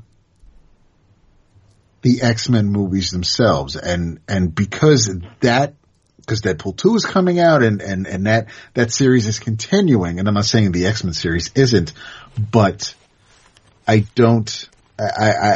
really, especially with this being Patrick Stewart's last movie, I don't really see the X-Men series continuing. So I really have a hard time including Deadpool in with the X movies, even though pretty much everything associated with this universe is obviously going to include Deadpool. So if you want to include Deadpool, you can. I don't on my list, because it really is unfair to all the others, because it's the best movie Fox has put out while they've had the rights to the mutants. There's no, so another reason that it's unfair for me is because it blows everything else out of the water between the acting, the story, the way everything laid out. That's because the X movies are bad. Yes. I mean, between costumes, between fight scenes, between effects, it's very, every time I try to get excited, every time I'm watching something, I'm like, oh, that looks so cool. Then someone comes flying in, or Storm flicks her eyes, or just something stupid happens, and I'm like, yep, they just blew it. It's like, it looked cool, and then somebody opened their mouth, and it annoys me to no end. So, that said, my list from best to not, Logan, X-Men First Class, X2, X-Men Days of Future Past, The Wolverine. These two are kind of tied. X-Men Apocalypse and X-Men The Last Stand. Then X-Men, and finally, way, way, way down, X-Men Origins Wolverine. Well, you definitely have an out of consensus list. I'll give you that. I have a what? Out of consensus list. Really? Well, I think X-Men Last Stand is often referred to as the movie that shall not be named. I mean, that's widely considered like one of the worst superhero movies ever made. So, and it's on the bottom of your list. No, I know, and I've seen and read and heard that from so many people, and there are so many things to look at The Last Stand and just scream at your screen about. I mean, so Warren is going to fly from San Francisco to Westchester only to watch the fucking Quinjet fly away back to San Francisco. I mean, there's so many stupid things to be mad about with The Last Stand. But there are a few things that kind of offset it that make it for me a little better than the first X-Men movie. Yeah. Okay. Well, all right. So my list. In playing by rules, I won't include Deadpool, but if I did, it would be number one. Right. For me, it would be X-Men First Class. Okay. X2. X-Men, the original. The Wolverine, X-Men Days of Future Past, and then X-Men Apocalypse, although that's far down the quality list. X-Men Origins Wolverine, and then X-Men Last Stand. Oh, I didn't put Logan in there. Logan would be it would be ahead of Days of Future Past. So after X2, okay. Yeah. Well, no, X2 is my number one. So, I thought First Class was number. No, my number two. First Class number one. No. I said X-Men First Class, X2, right? X-Men, then the Wolverine, So I would put Logan. I think I enjoyed the Wolverine a little more than Logan, I think.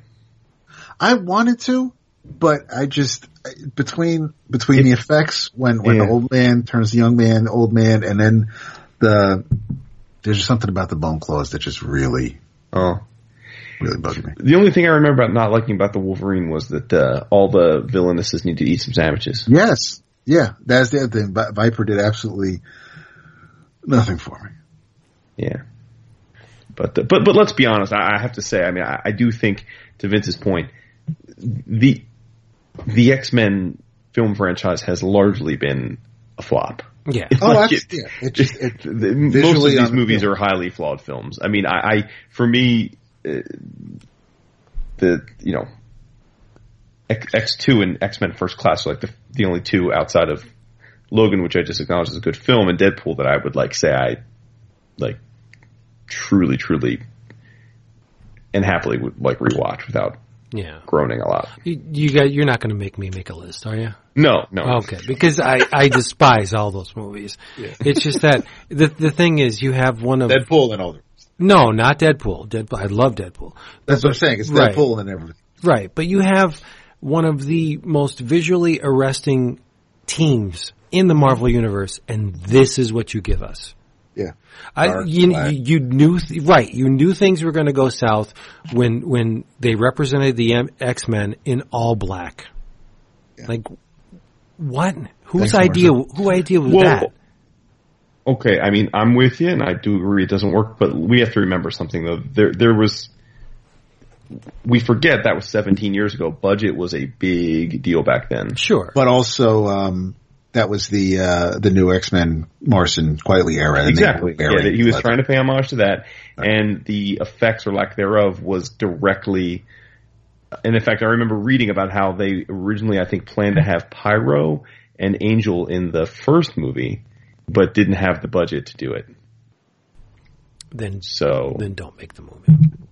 Well, that's not right. I mean, if they did, we wouldn't have this. But no, it's always been the look and the stunt work and just the way the powers work. That people fly and it looks ridiculous. And yes, it's 17 years ago, so I'm sure the effects, the CGI has vastly improved. I mean, you look at the way Colossus looked in X2 and then compared to the CGI stand-in from the Deadpool movie. I mean, it's light years difference, but, and he even looks wonky in the Deadpool movie, but it's a fun kind of wonky. Yeah, it fits in that atmosphere, but you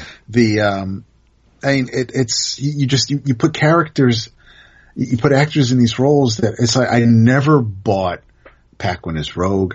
I never liked Pyro. Mm-mm. I absolutely love Ian McKellen, but he looks goofy AF in that helmet. He does, yeah. It's just. I'll go as far to say, if they never had Patrick Stewart, the X-Men movies would have been done after the second one, if they even got to the second part. Patrick Stewart was the linchpin that propelled that series.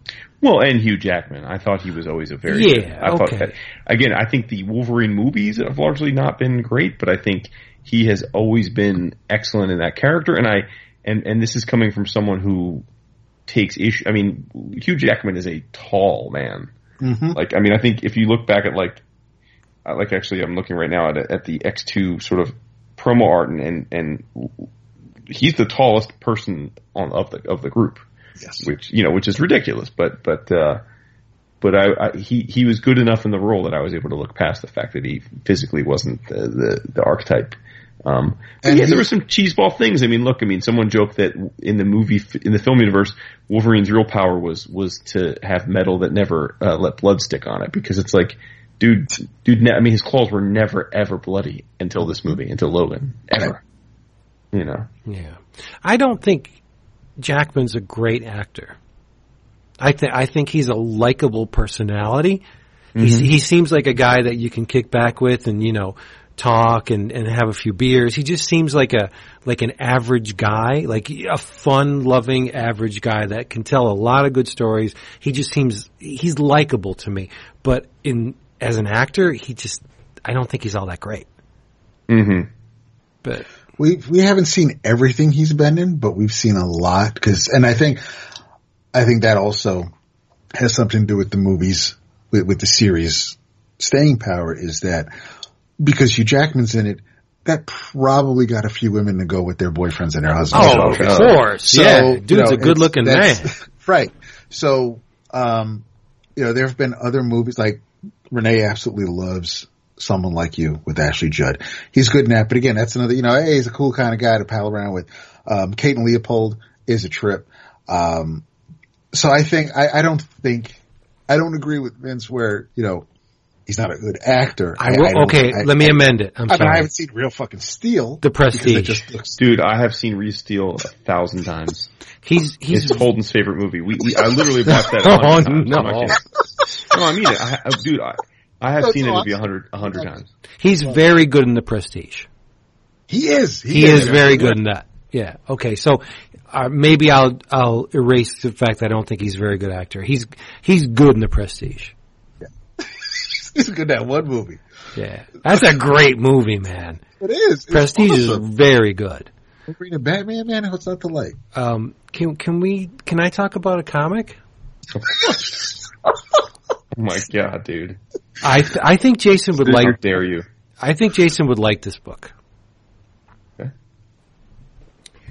I have to admit, I did not read this book in single issues. I read it in trade format. Oh, you're such an asshole. Yeah. Yeah. It's written and drawn by Andrew McLean. Oh yeah, and with Mike Spicer. It's a book called Headlopper. Jason, I got to tell you about this because I think you'd like this. Tell me about it. It's called Headlopper and the Island, or A Plague of Beasts. David, how far did you get? I am looking right now. I am up to page 107. Okay. So chapter 3, I think, or 4.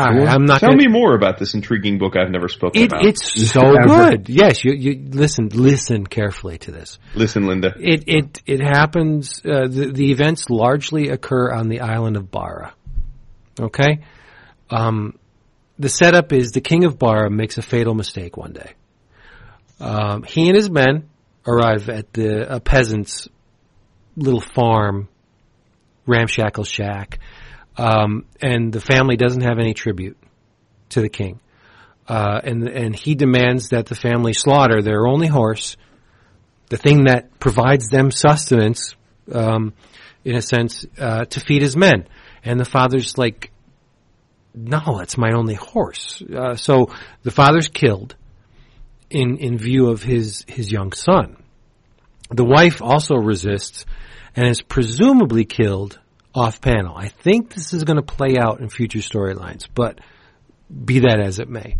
The boy escapes into the wilds, and he eventually reaches the dreaded bog, where he meets the sorcerer of the Black Bog. And this guy fills this young kid's head with the concept of revenge. The lad eventually grows, well, his name is Servan Lulak. And he eventually grows into the position of steward to the very royal family that took his parents. He's the worm in the apple, so to speak. Meanwhile, as Lulak is growing, the sorcerer of the Black Bog infested Bara with all sorts of beasties.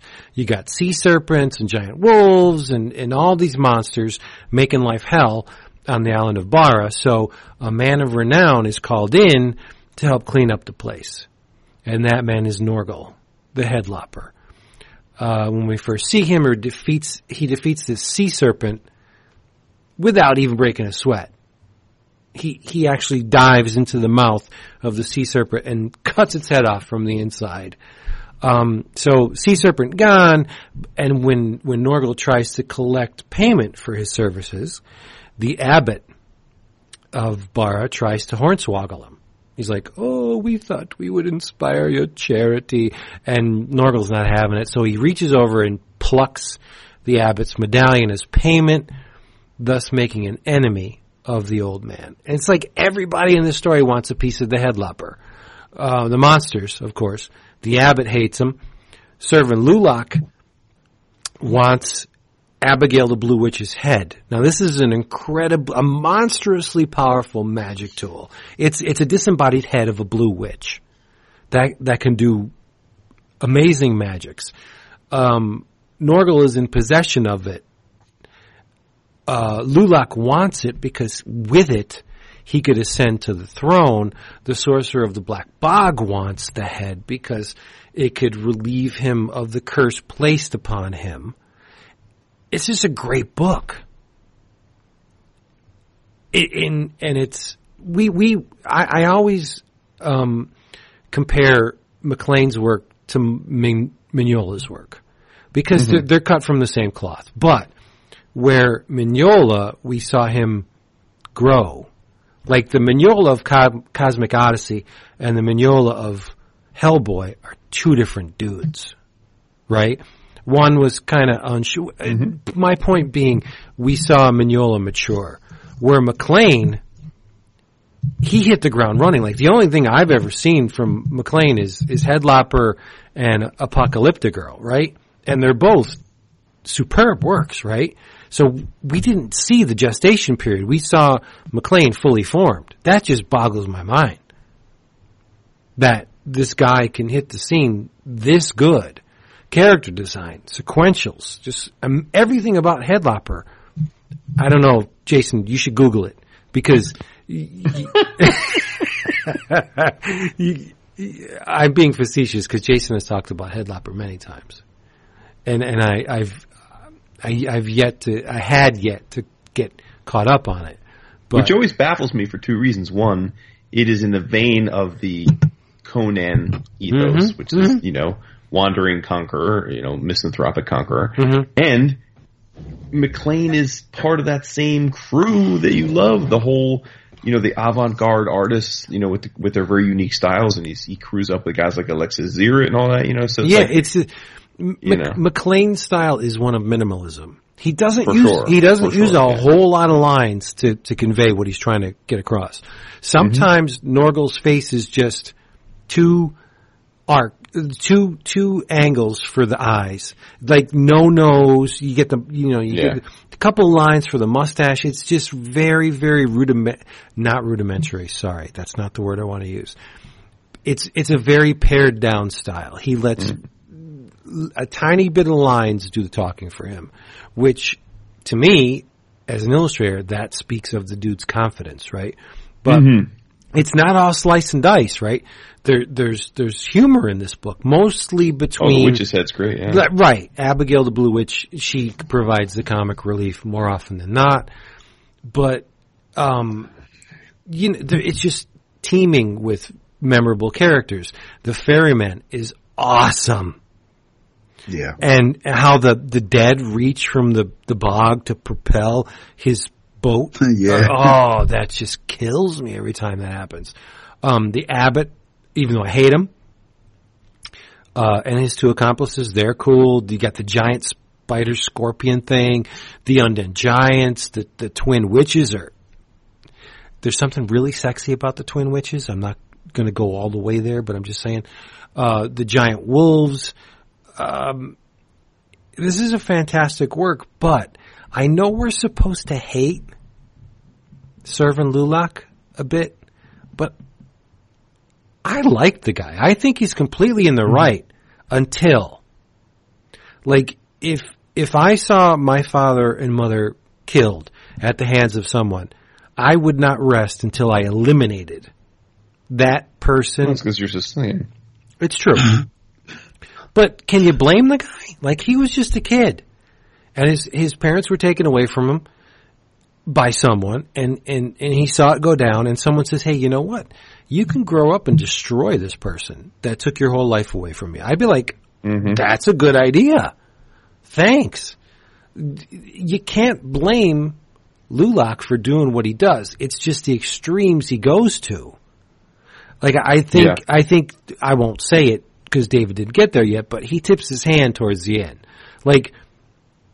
Destroying the king should have been enough for him. but it wasn't. He didn't only want to destroy the king, he wanted something else as well. And that, I think, was his downfall. But I was with him up until, like, when he killed the king, I'm like, you do you. That's what you got to do. But then, exactly. Yeah. But so he's a very sympathetic villain in this book. But again, like Crime Destroyer, this is a book that functions. It's a great story. The sequentials are spot on, but it's also an art object as well because the cartooning is superb. Character design is amazing. I love the fact, I don't know if you're reading the trade, David, or the single issues. In the back of the trade, you get your customary variant covers and all. Pinups. Yeah, your pinups and all that stuff. And this sketchbook, but there is a coming soon page that they are going to make a Norgal 9-inch vinyl figure. Oh, snap.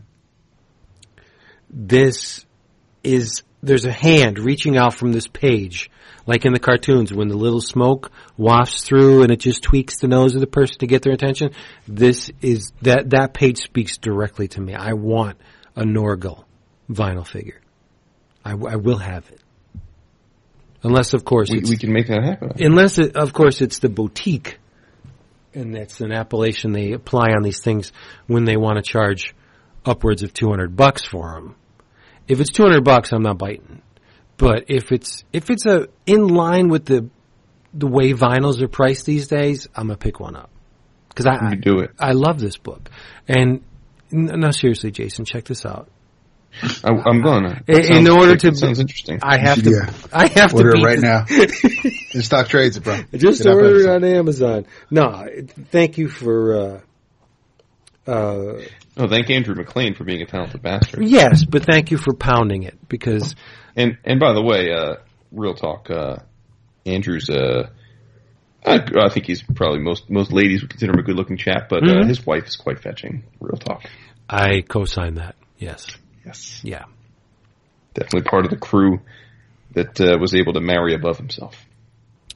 Another confession, I do not have Apocalyptic Girl yet. That's going to change. It's going to change. I know. And then I can tell you how great it is, and I can't wait. Yeah, make you read it. Can't wait for you to tell me if I should read it. No, you were in on the ground floor with McLean. And I was. Well, as were many. He was a Kickstarter, one of the pros of Kickstarter. His first 2 arcs were Kickstarter projects. Yes. And he got the Image deal. So, but I have rectified my mistake, and I ordered the trade, got the trade, read the trade, loved the trade, and now I'm on the single issues. So issues 1 they're extra sized. Issues 1 to 4 tell the story of the island. Issue 5, which is coming out very soon, takes it in another direction. I think it came out yesterday. Oh, did it? Great. Well, I'll be getting that in my next box. Boom. I think there's a Sienkiewicz variant cover on that. Dun, dun, dun. I think. Don't quote me. But I remember something that it was supposed to be a variant for the first issue. And was it? No, I'm kidding. Oh. About Sienkiewicz's perennial lateness. You're trying to be funny. Yeah. Trying being the No, it was great. It was and it's a thick ass hardcover. I don't know how many pages. I don't think they're numbered. They're not numbered. 280 something. 280 something. Get the cover price on this bad boy. $20. So yeah, so if you order from InStockTrades/DCBService.com, you're going to pay a lot less than that. I think I got it for $10. Yeah. Silly cheap. It's redundant. Great. Yeah. I'm going to save 7 to Eternity for next week. You have to because I haven't read it yet. What do you mean you haven't read it? And that I don't want to be spoiled. Okay. This episode is chock full of goodness. So I think if we leave 7 to Eternity for next week, we're doing all right. Yes. Yeah. All right. It's all right. You want to bring it home? Sure. David, anything to add before we close the door? No, I'm going to save my My big thing for Ooh, and this book I want to talk about for next week. your big thing. All right, everybody. As usual, Discount Comic Book Service, dcbservice.com, the only place to go to get your comics and get them far less than all the other rubes are paying at the brick and mortar stores. I know that's a little mean. I'm sorry, but it's true. From First Second, Spill Zone, $12.64. That's 45% off cover price. Fantagraphics, Songi of Paradise, My Blood, Gary Panther, $22.74, 35% off. And Youngblood #1 from Image, $1.99 in your travels. We've been extremely fortunate to have Dark Horse allow us a peek at upcoming releases. Mark this down on your calendar. April 5th, because it's a very important date. It is the release day of Secret Snade, the unpublished cartoons of Doug Snade. You need this. You need this book. It is a massive 280-page tome featuring not only a foreword by the great Arnold Roth, but a little bit of backstory. Doug Snade, famous Playboy cartoonist, worked with a bunch of different writers, gag writers, to produce his cartoons, submitted X amount to Playboy, and say X minus 4 were approved, which doesn't mean that the ones that weren't approved weren't good. It's just that the cartoons that they approved were the ones they were looking for at the time. Mm-hmm. So this book is busted up into a bunch of sections called Conversations, Hookers, Just Sex, Fun and Games, Relationships, Once Upon a Time, Inappropriate Behavior, Happy Holidays, Santa Baby, and Potpourri. If you're not familiar with Doug Snade, one of the best illustrators in portraying the female form ever. I think as long as you, if you were ever able to scope a copy of Dad's Playboy, you may not know the name, but you definitely know the art style. Oh yeah, a fixture on the con circuit, I should say. Yes, and this is this is this book that Vince is talking about. Mr. Snade's wife was talking to Jason and I about it at C2E2 last year. Mm-hmm. Yes, she was. That Dark Horse was going to be published because these are mostly, and he was actually selling some of these. These are the kind of the roughs that yes, they're unpublished, but they're not all. He has another book where that is comprised of the finished artwork that you would have seen in Playboy. These are some of the uncolored or colored roughs and test strips that he was going to have done. But it is a gorgeous looking. Oh my God! Brand me a heretic. I don't care. I prefer the roughs to the finished pieces. I like them both. Yeah.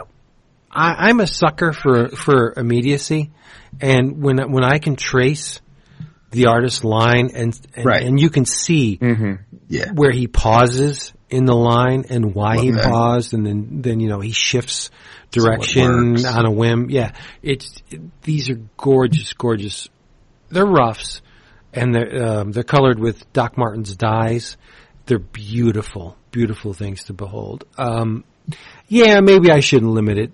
Maybe I shouldn't say that I prefer them, but if the house was on fire, I would take these preliminary drawings before I grab the finished ones. It's nice to see where it came from. Yes. To see that germ of the idea, to see the beginnings. Right. Because everybody sees the finished product. This is what's available. This is what you all can experience and witness, but not everybody gets to see, and not everybody shares the building blocks, and that's a great thing. And it's very risque. It's a great learning tool. Very risque. It is. Not explicit, but there is nudity involved. It's Doug Snade. Yeah. Yeah, it's Doug Snade. And they're tasteful. They're one panel gags, and it's like Napoleon has his hand in his jacket, and the woman next to him has her hand in his pants, and the punchline is, Napoleon's saying, actually, it's up here, and so you're gonna get those kind of, if you don't get it, it's not something that you could ask, your parents to explain to you, but you're going to, for the most part, they're dirty jokes, but you gotta kind of think about it a little bit. It's not so plain to, they're witty, they're well done. It's, and tasteful. They are tasteful. Yeah. The woman playing strip poker, and it was sure nice of you guys to find another way for me to still be able to play after I lost all my business. I love that one. I love it. We all have in our mind's eye, the perfect woman. Mine is a cross between Doug Snade and Frank Frazetta. So if you could somehow picture a woman that looks like the best of both, Doug Snade and Frazetta, that's my perfect woman. Tell me every time we see his wife at the con, you don't wish you could see the Wayback Machine and see what she looked like 30 years ago. Yep.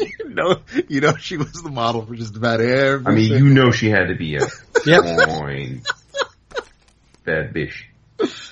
And it's not, and he's not, he's a dapper looking dude too. Oh yeah. He's and Canadian. Oh really? Yeah. Oh, again, I'll be perfect. Oh boy. What are you, Chris now? So there you go. From Dark Horse, write this down. April 5th, Secret Snade, the unpublished cartoons of Doug Snade. You need this. Take my word for it. Well done. Mm-hmm. But so you don't have to wait for April, which is merely a couple weeks away. But to keep the Dark Horse love alive,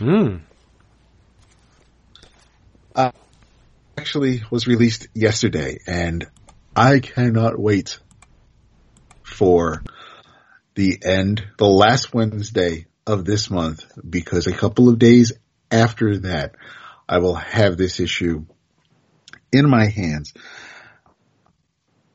written by Neil Gaiman, art by P. Craig Russell, and layouts also.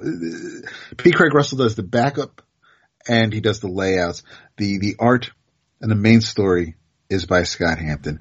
American Gods, Shadows, #1, and it is a fantastic first issue. I am extremely biased because the novel is one of my favorite stories. But it pretty much, it's going to be a pretty funky year because we're going to have the American Gods TV show. Really? Coming out. Oh yeah, I think it's going to be on Stars. Gillian Anderson is in it, bro. And yeah. And Al Swearingen. It's going to be, it's a, I really got to read the book. I cannot. You do. Book's real good. The book is fantastic. Although if you read the comic, you may not have to read the book, because from what I remember about the novel, Neil is pretty much retelling the book that's now drawn by Hampton and Russell. And it starts off exactly like I remember the novel starting off.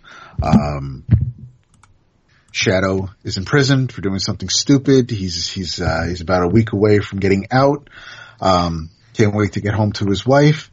His best friend has him all set up for a job. He's just going to stay on the straight and narrow, and everything's gonna be fine. And he just needs to get through this last week in prison. But he gets out early, and I'm not going to say why.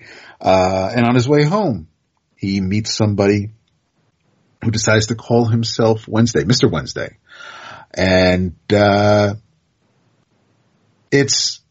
you're not introduced to a whole lot of people in the first issue, but that's fine. It's a fantastic setup to what's going to be an amazing story.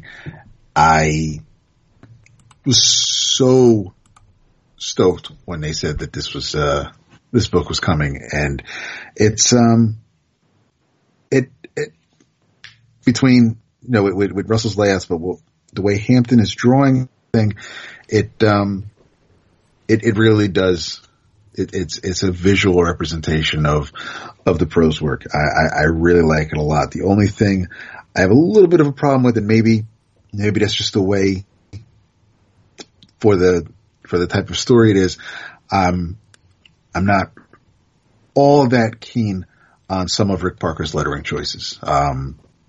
It's not, and maybe it'll look different when I get this is a PDF preview. Maybe it'll look a little different when I get the actual book. But I'm thinking this might be hand lettered actually.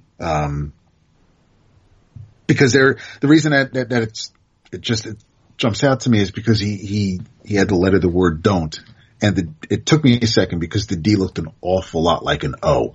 But I'm looking at another word.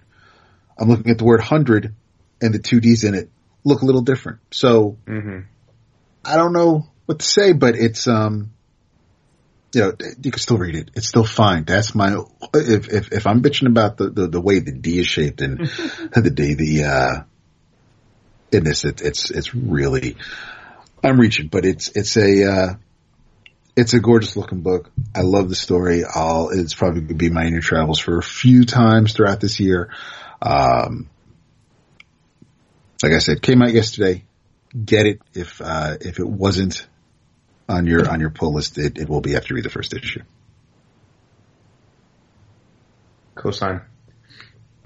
I took advantage of the blizzard. You guys know I buy most of the Marvel Omniboo.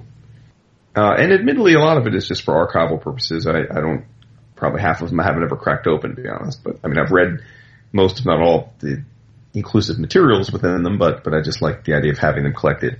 But this Omniboo, the most recent procurement, is John Byrne's Alpha Flight Omnibus. Mm-hmm. And I read it from cover to cover this week. And for those wondering, that's a lot of count. It is, to be specific, X-Men number 109, 120, 121, 139, 140, Incredible Hulk 272, 313, and the annual number 8, Machine Man number 18, with Ditko art, by the way, Marvel 2-in-1, 83, 84, Alpha Flight 1 through 29, X-Men Alpha Flight, the 85 series, 1 and 2, X-Men Alpha Flight, the 98 series, which is brutal. It's horrible. 1 through 2. And Marvel Team Up annual number 7. Man, this was so much fun to revisit. Always loved Alpha Flight. So easy sale. Had read all this stuff in prior iterations, but it was just a blast to go through again and just relive the early days and, the quirky parts of it, like the strange obsession Byrne had with Wendigo, and like he really tried to make Walter Lankowski like a breakout character. I mean, dude was in like anything Byrne was involved with. Dude was bringing Wendigo in somehow, or Sasquatch, I guess, but whatever you want to call him. But Walter Lankowski, like stuff I had forgotten, like Box. I don't remember that he didn't have any legs. Yeah. I forgot that. Damn. I forgot that shit. Wow. I forgot that. It's funny now that, North Star being one of the quote unquote first out gay superheroes, back then was depicted very differently by Byrne. He was a downhill skiing playboy, and even had a bit of a almost too flirtatious of a relationship with his twin sister. Just a sucker for this whole thing, for Omega Flight and the whole Marina thing, and that intertwined with Namor, and Byrne was doing the Namor series, at the same time. So, just great stuff. I mean, I think that I had actually posted a page from the Omniboo the other day.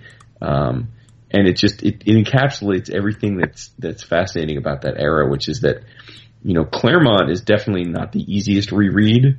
Like, I think for people that didn't grow up reading Claremont, he's a hard sell because he's, expository to the nth degree.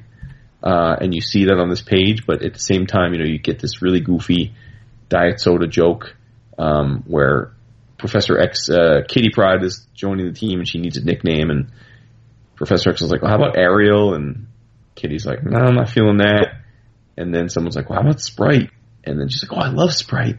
And then she's like, just don't confuse me with Tab, ha ha ha. And like fucking Professor X in the next panel is like holding a fucking diet soda with a lemon wedge. She's drinking it, and Logan's got his in my opinion superior brown and mustard costume.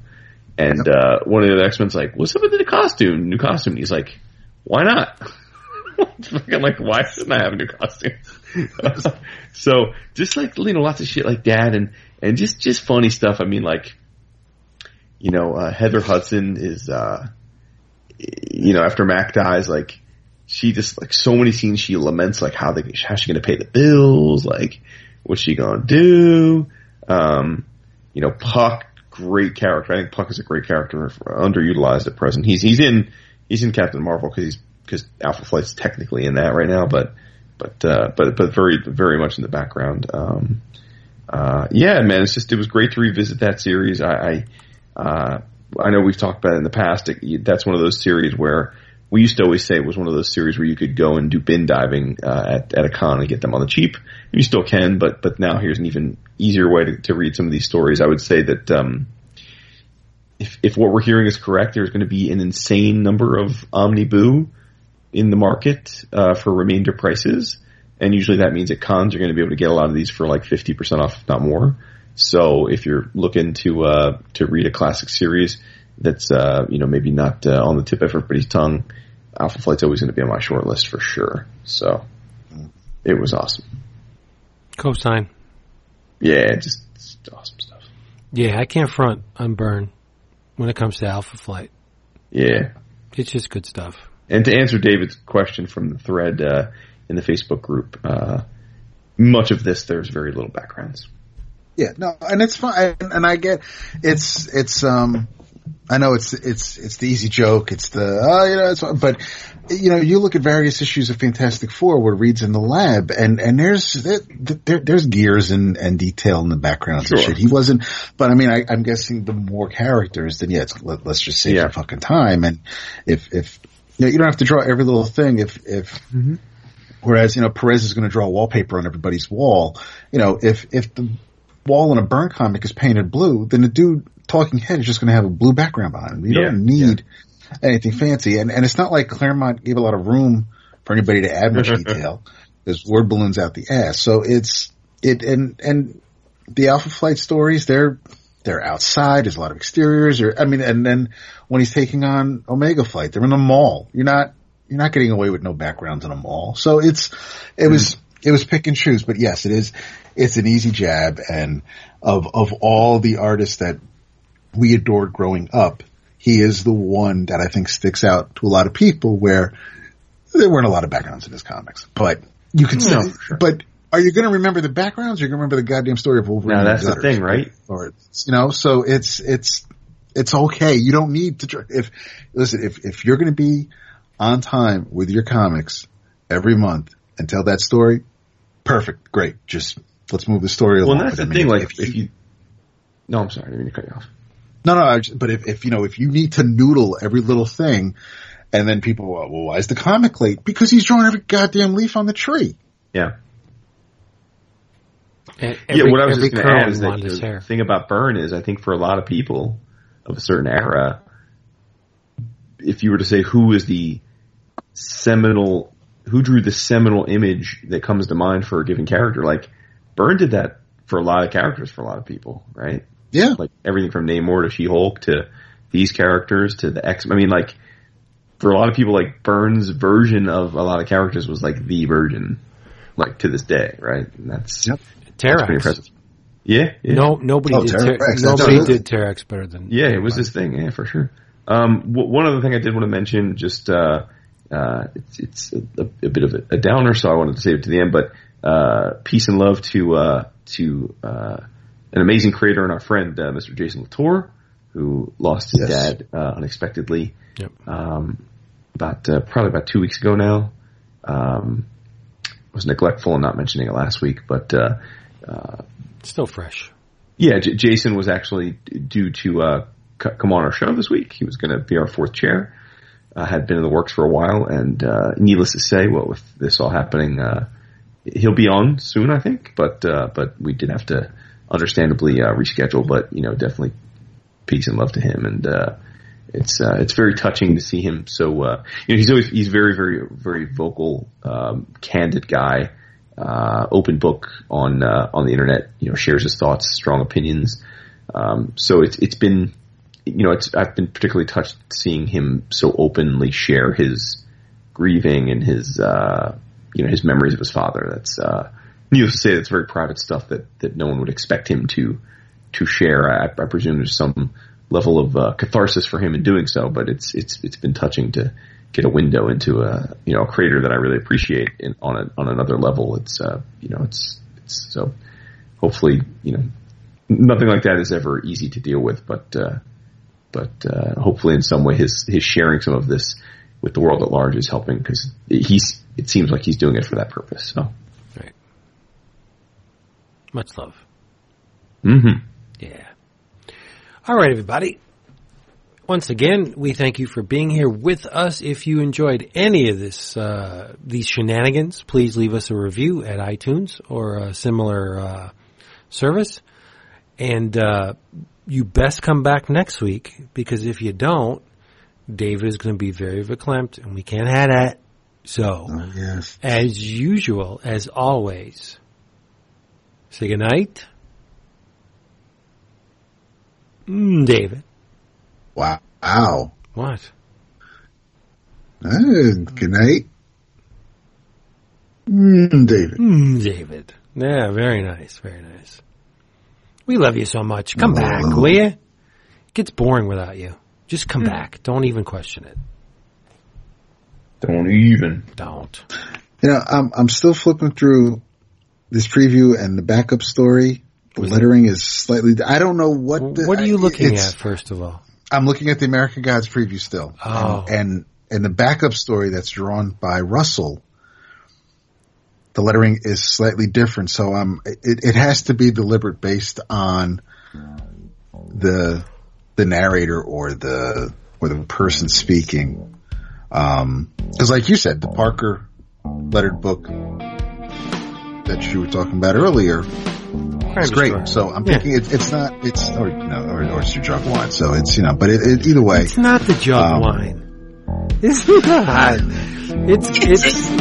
It's good lettering. I love all my wine. No, he did a great job on this. It's old school and new school at the same time. What?